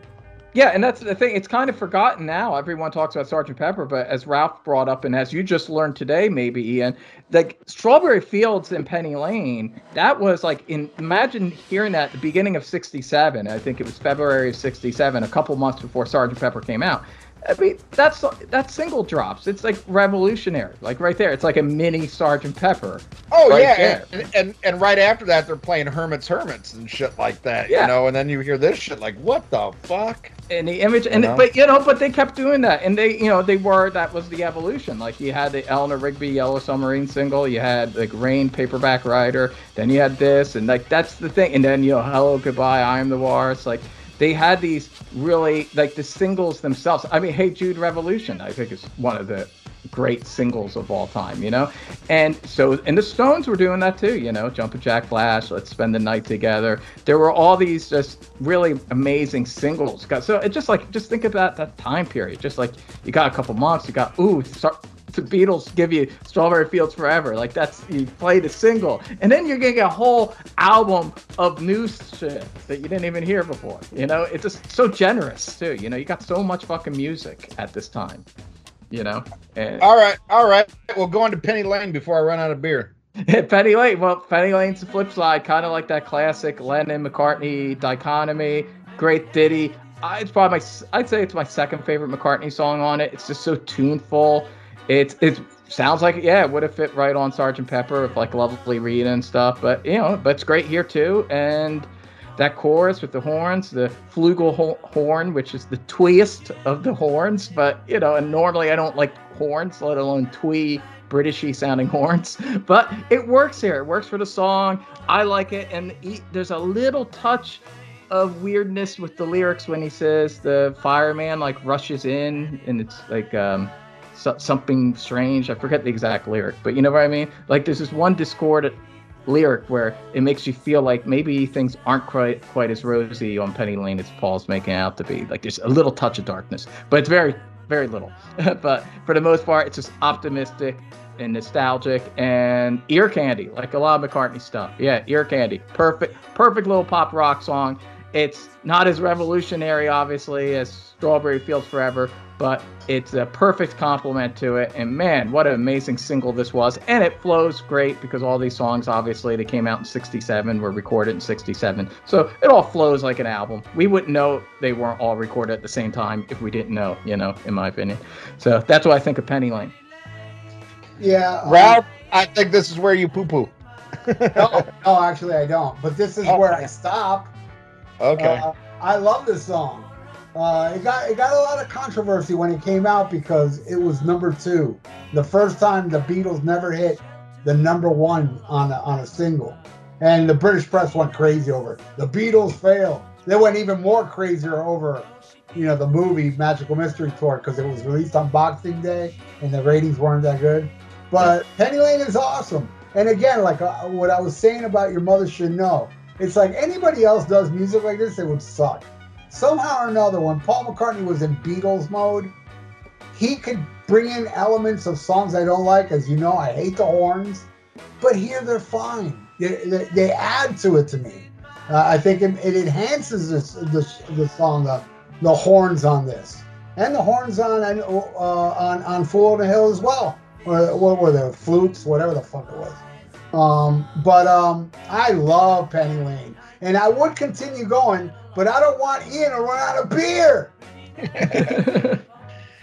Well, I do. I love Penny Lane. It would probably be my least favorite McCartney track on here, but I still love it. I was really surprised, though. I thought this was going to be one, Ralph, you were going to shit on because of the abundance of horns on this. But I love it. It's bright and cheery. But again, this is one I wouldn't play if I wasn't listening to this. That's the only time I would go to this. But I do love it.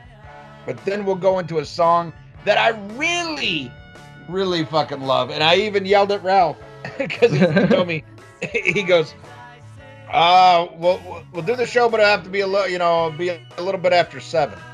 So I figured 7:30. Well, 7:15 comes, and I'm listening to this for the 3rd time.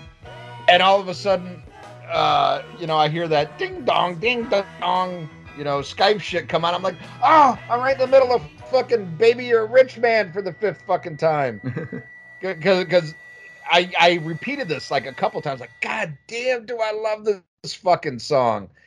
And I was so happy to find out today it was recorded on my birthday. I mean, I wasn't born yet, but it was recorded on May 11th, 1967. And I think that's awesome. I love this fucking track.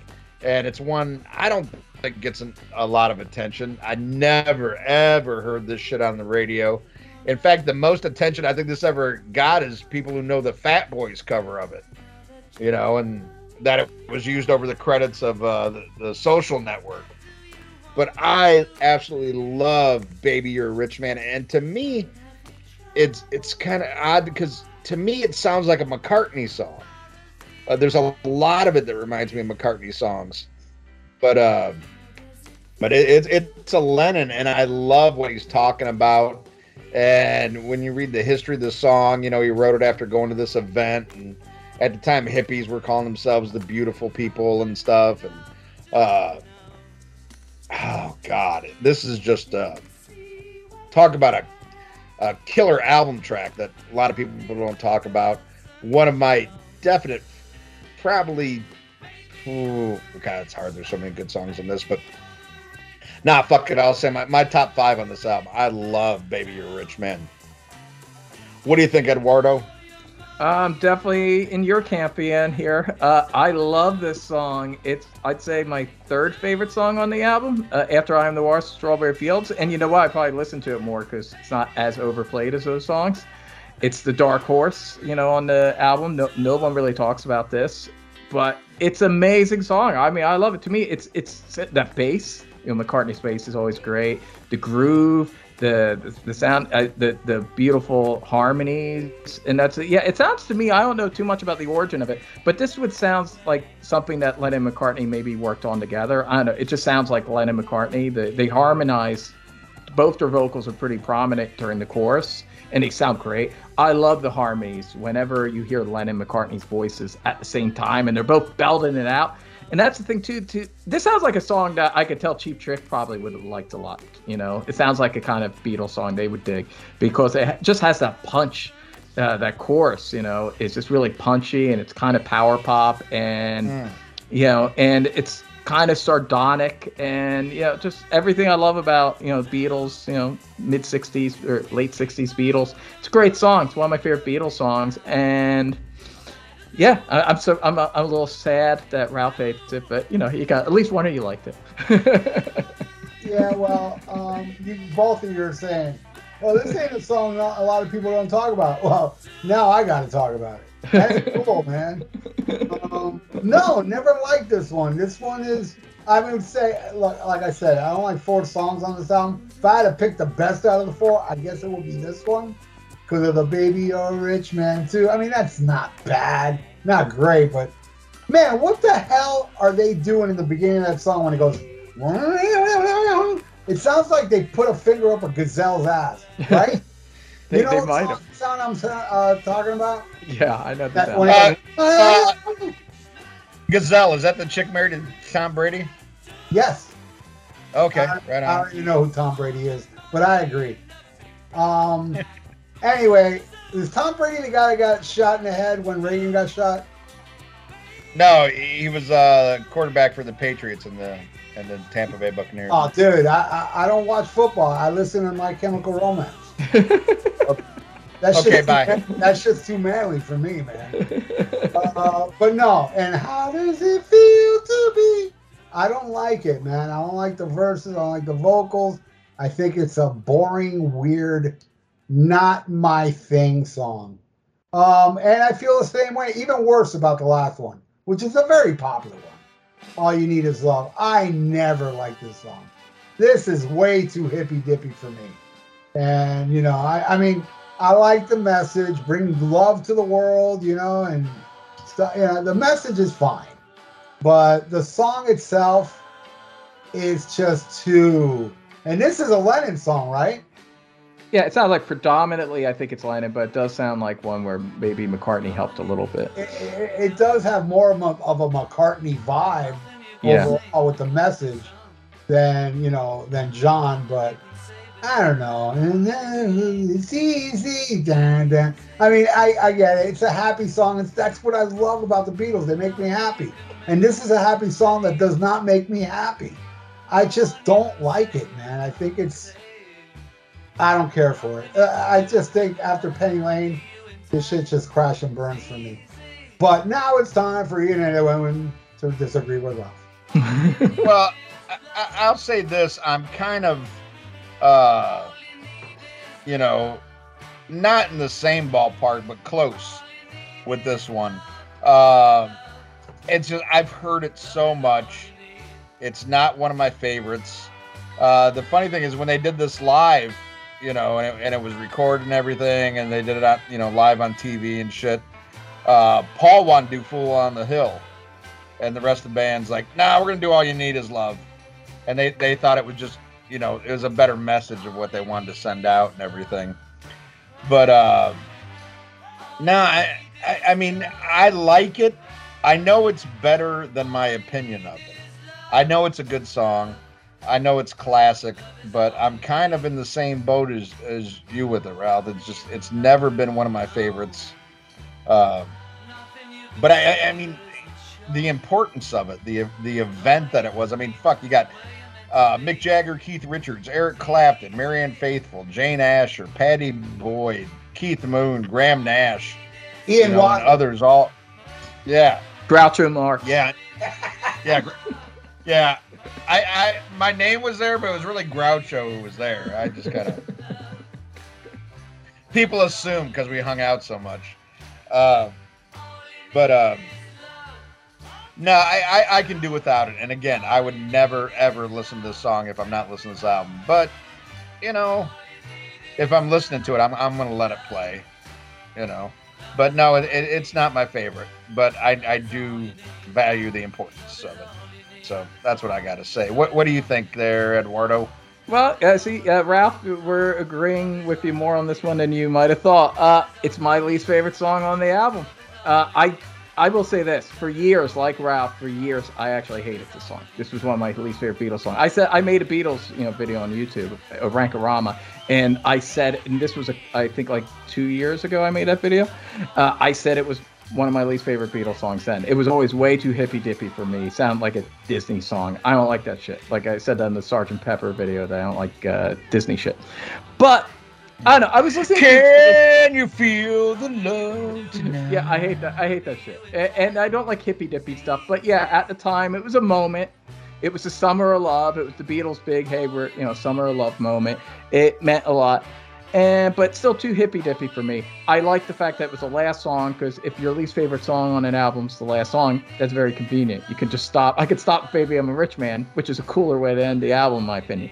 But I gotta tell you, I was listening to it in headphones today, and it's still my least favorite song, but I did appreciate it a little bit more today. It is a really lovely melody. I'll say, I don't want to sound like, but it's a lovely melody. It's a lovely melody, but it's the fucking Beatles. So yeah, lovely melodies all the time. But it's very pretty. I do like the kind of drunken swagger of the horns. Like it has a druggy undercurrent to it. That's the thing. It's a pretty song, but there is kind of, especially when you hear it in headphones, there is kind of a druggy element to it. It's a little trippy and it's a little swaggering. It also reminds me, I like actually a Burt Bacharach song much better, and this is from 65, What the World Needs Now. I love that song. I love that song, and to me that's like, a lot of people don't talk about that song, but that's kind of innovative, because that was and I looked it up, and it's like, that's from 1965, that song. So he kind of did a song that was kind of like this song back in 1965, which I think was better. But this is like the hippies doing a song like that. Like, let's take this like love song, like from this all the like What the World Needs Now is love, but we'll sprinkle a little bit of drugginess to it. And I like it. Definitely my least favorite. But yeah. See, that's what's funny. Ralph's like half a fig, because he likes My Chemical Romance. But, I like Burt Bacharach and Carol Bayer Sanger songs. Yeah, I'm saying, man, I love that shit. I like that Vegas stuff. So, that's why I like the soft trade better than... Hey, look, man. Because I like Vegas stuff. You like Motley Crue without you. Right there. That right there. Yeah. Right there with me, bro. Right there. Me and Ralph are on two sides of the same dick, playing that shit like a harmonica. We all like stuff that sucks sometimes. We're on a big veiny cock, just fucking humming a tune. I tell you, All You Need Is Love is definitely better in Time for Change, which obviously was Motley Crue's attempt at All You Need Is Love. Oh man, man. We are the world. We are the world. We are the world. You noticed after Time for Change came out, the Gulf War broke out? But they ended communism, didn't? The fall of the Soviet Union is because of that song, isn't it? Yeah, and then somebody played it again, and they went into fucking Ukraine, Croatia, Ukraine, or wherever the fuck they're at now. Well, that kids is our politically correct review of the Beatles' Magical Mystery Tour, released November 27th, 1976. In the U.S. as an LP, and released as a double EP in the UK on December 8th. Luckily, you did a mirror trick. You said 76. You put it through. I see what you did there. Trippy, man. I'm drunk. Produced by some guy named George Martin. Luckily, I have enough faith in humanity, because this has gone 6 times platinum in the US, so that's a good thing. Double platinum in the UK, which only takes 600,000. UK is not that big, but goddamn, a lot of good musicians came out of there. 4 times platinum in Canada. Gold in Argentina. Argentina, step up your fucking game. How come this shit ain't platinum there? They probably don't have enough people to make it go platinum. They don't have enough money to buy it. It's platinum in Australia, and fucking half of that was kangaroos. Bought that shit. And it gets you beheaded in Saudi Arabia. Yeah. In Germany, it's only gold, but the album is a little Jewy, if you ask my opinion. Baby, I'm a Rich Man. That offends me. Yeah. Oy vey. Oh, wait, yeah, it just backs up everything they were saying. Damn scorpions. Anywho, now it's time to go into our pick of the week. Oh, Ralph? I got the little theme song for it. All right, do the theme song. It's time for pick of the week. The only time it's cool to say Ian before Ralph. All right, well, my pick of the week, I'm going very, I'm just coming off the cuff because I'm drunk. I'm going to go with the White Album, but specifically this new remastered version. Because I listened to it, I listened to it a little bit when I got it a couple years ago, but it's like, the fucking White Album, I've listened to it a million times. But man, listen to this new remastered version of it through headphones was really blowing my mind how good the sound quality was on this. And something I haven't done at all was to go into the bonus material, because, you get the deluxe edition, it's like 5 hours. And Ralph told me he did check out the bonus material, and he said it was fucking incredible, which, why wouldn't it be? It's the fucking Beatles. Their demos are better than most bands' best work. But, man, it was just interesting listening to it today and, putting it into context and the evolution of the Beatles. And, you look at, from where they started to, Rubber Soul to Revolver, and then, with Sgt. Pepper and this, and then where they went on the next one, a double album, and, in an era where, that wasn't the norm. That was something else there. And for it to be that fucking good and that fucking solid, and yeah, it's got Revolution number 9 instead of the Revolution we all want to hear. But god damn it, what's one fart in the fucking tub? The rest of it's fucking a masterpiece. So definitely check that out, and specifically go out of your way. Make sure you get this new version, because it's not like it's not like the Ozzy, the Randy Rhoads albums with different people on it. This is the Beatles, but it's just, man, they really went, and the clarity, I've never heard it sound this good compared to the CD copy that I bought in the fucking 90s. It's just night and day difference. So Beatles White Album, that is my pick. Eduardo, what you got? Just to plug in, listen to the Rock Over You podcast, especially that Sgt. Pepper episode. Listen to this first, of course. Obviously, you got to this point, you did. So listen to that. Also, I got a YouTube video where I talk about the Beatles. I did it a couple years ago, and I talk about the first time I took acid was also the first time I listened to the White Album. So if you want to hear that story, do that. In terms of a pick, in terms of an album, an album I didn't really like at first, but I've gotten into recently, and I think you and Ralph saw this artist on this tour, is Noel Gallagher. We mentioned Oasis earlier. The 2017 album, Who Built the Moon. Yeah.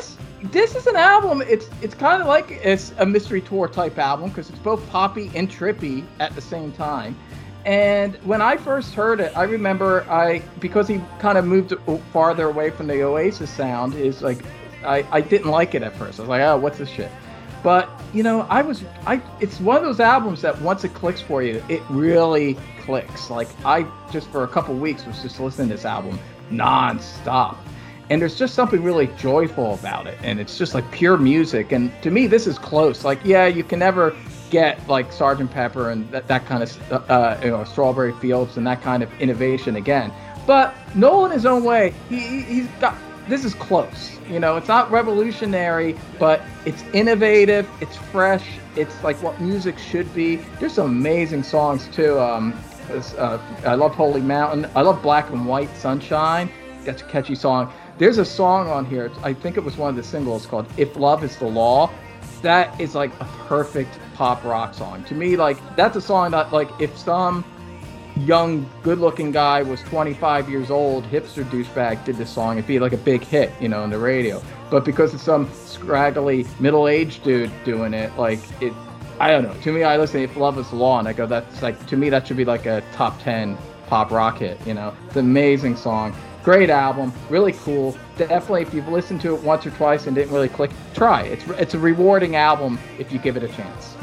Yeah, I liked it a lot. And man, when Ralph came and visited and bought me the ticket, you know, I talked about in the show before, I was sick as a dog, and I really didn't even want to leave the house, but I'm like, man, you know, Ralph's in town, and he bought the ticket. I'm like, I gotta go. And I sat there. I couldn't even stand up. I just sat there like all sick and shit. But what a fucking show. What a fucking show. And that's when I got an appreciation, you know, because I liked Wonderwall. I'm like, yeah, that's a good song, but I'd never checked them out. my favorite moment was Ralph's like, hey, see if Mr. X can get me the new Noel Gallagher album. I was like, yeah, okay, no problem. So I sent him the new Liam Gallagher album. He goes, dumbass, this is Liam Gallagher. I'm like, you're such a fag. I'm like, there's a difference. There are a couple of fucking limeys just taken. He goes, oh, it's good.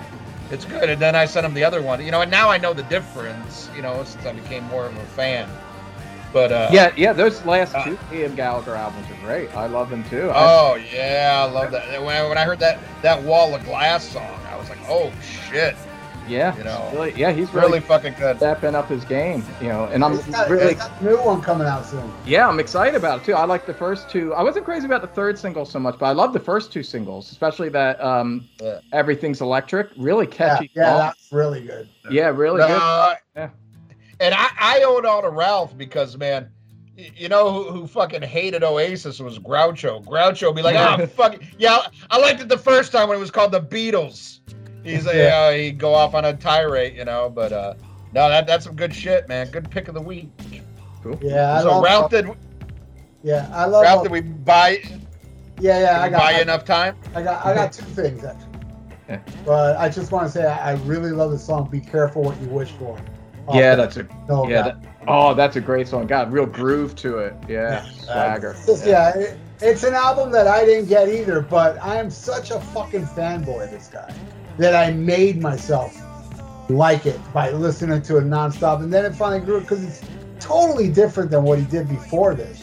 Because so long before this was very Oasis-like, awesome albums too. I mean, that's another. People that love Oasis aren't aware of those first two Noel Gallagher albums. You got to listen to them because it is a lot of it's a throwback to What's the Story and shit like that. But anyway, all right, I got two picks. My first recommendation is to stay away from Ordinary Man from Ozzy Osbourne. That's my first recommendation because somebody just made me do a suck versus suck for that, and I had to sit through that again. Holy shit, man! It's worse now than then, and it was never good. And my second recommendation is keep it with the Beatles. Cheap Trick with All Shook Up, produced by George Martin. I believe we did an episode on that, right, Ian? Yes, we did. Yeah, you did. Yeah. So fucking good. It takes, like Magical Mystery Tour for me, it does take a dip at the end with the last two tracks. The last track sucks, but the one before, Use Your Imagination, it's not a bad song. It's just not as good as everything. But man, you can't beat fucking that song, oh god damn it, with the long title. Can't Stop It, But I'm Gonna Try. I love that song. Awesome song. Awesome. What a fucking song. That has to be the most underrated Cheap Trick song ever. Oh, what's the real Beatles song on that too? Greatest Lover. Yeah, World's Greatest Lover. Oh, Greatest Lover. Yeah, I love that song too. Yeah, but Stop This Game just got back rocked. Yeah. Baby Loves to Rock, High Priest of Rhythmic Noise. See, that's different shit. You know, that's them doing, you know, what John Lennon would do. That's a real weird fucking song, but it's catchy and awesome. It's kind of like their I Am the Walrus. And it's got Who the King, which is a Revolution number 9. Yeah, exactly. That shit's fucking garbage. Love Comes Tumbling Down, a song about that I didn't really know. Always knew it was about Bon Scott, but I never got the connection where they say in the song, Johnny Be Good, but it didn't. But it sounds so great. It wasn't perfect, but it sounds so great. Where one of the last recordings of Bon Scott was him on stage with Cheap Trick with Angus Young doing Johnny Be Good. Oh, I didn't know that. Yeah, you can hear it on. It's a professional recording. You can hear it on YouTube. It was never released. It was released. Bunny Carlos used to release these things called Bunny's Basement Bootlegs or something. Yeah. It was one. It was on there. that's one he put on there. But you can hear it on YouTube. It's amazing. Bon Scott and Robin Zander duetting on Johnny Be Good. It fucking rules. And what's the next one? I Hate You, I Love You, Honey, which is not as strong as everything under it, but it does have that Stones fucking vibe to it. And you can use your imagination. It's okay. And yeah, Who the King sucks. But that's my recommendation, man. All Shook Up from Cheap Trick. I think, take away those last few songs. It's a fucking masterpiece. Right on. Well, now it's time to go into Fan of the Week. And our Fan of the Week, hold on, Robert Evans, cover your ears, is Edwin Canistracci. Edwin, you've been around here for a long, long time. You were instrumental in helping getting us back together, for Christ's sake. And because I think you extended the olive branch that got us back together, and I talked to you about it, and bullshit. And just did it for ratings. We hate each other. Oh, that's right. I forgot. Yeah, we still don't like each other.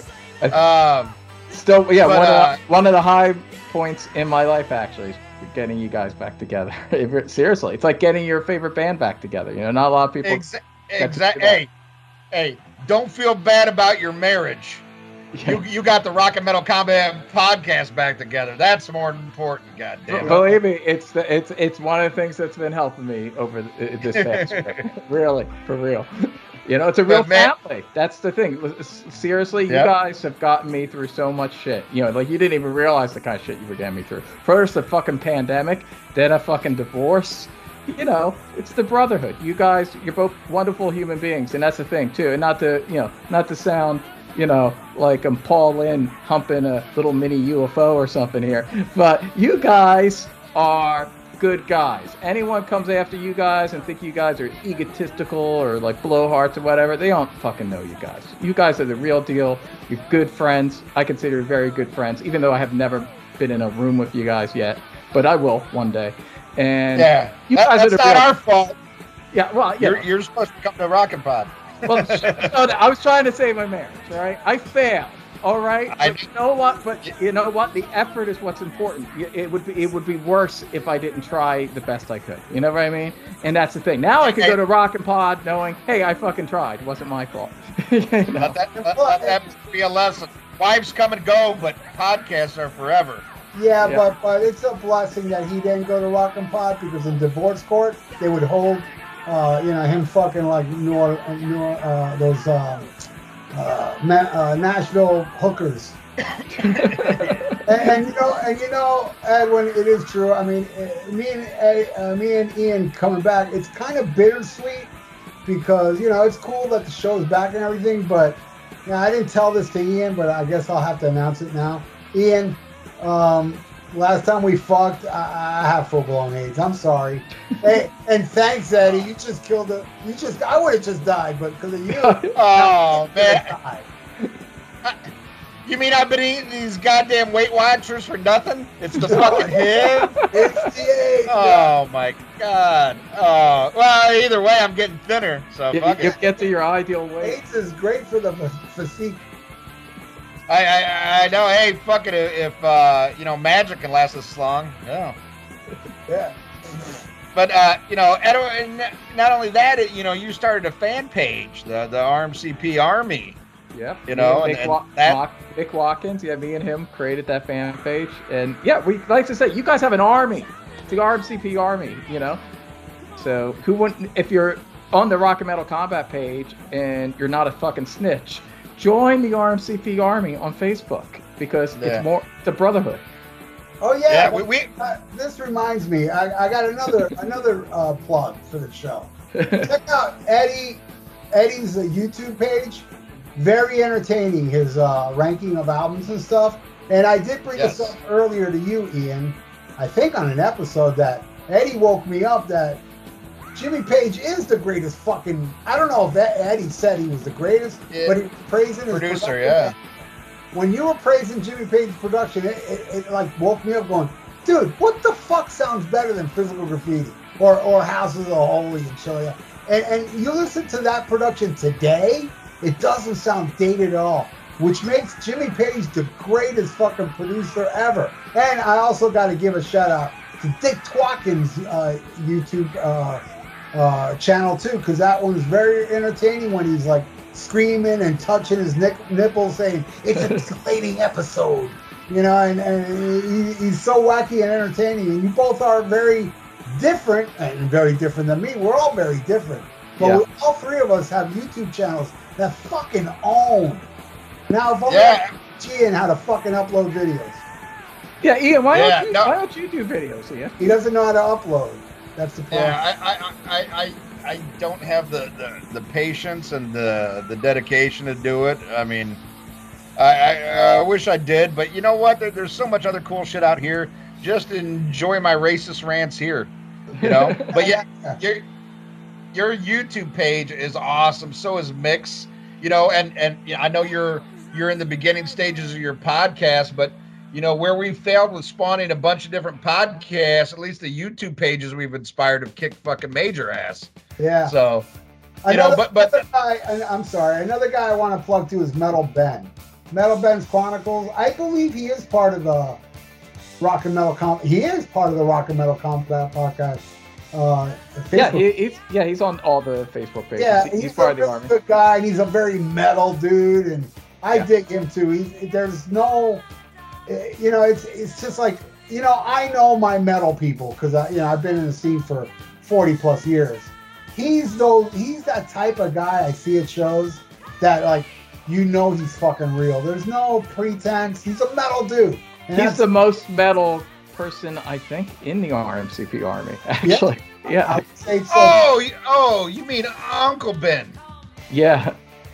Yeah, Uncle Ben, the black dude. No. Oh. I see what you did there, though. Tony Soprano would pass out.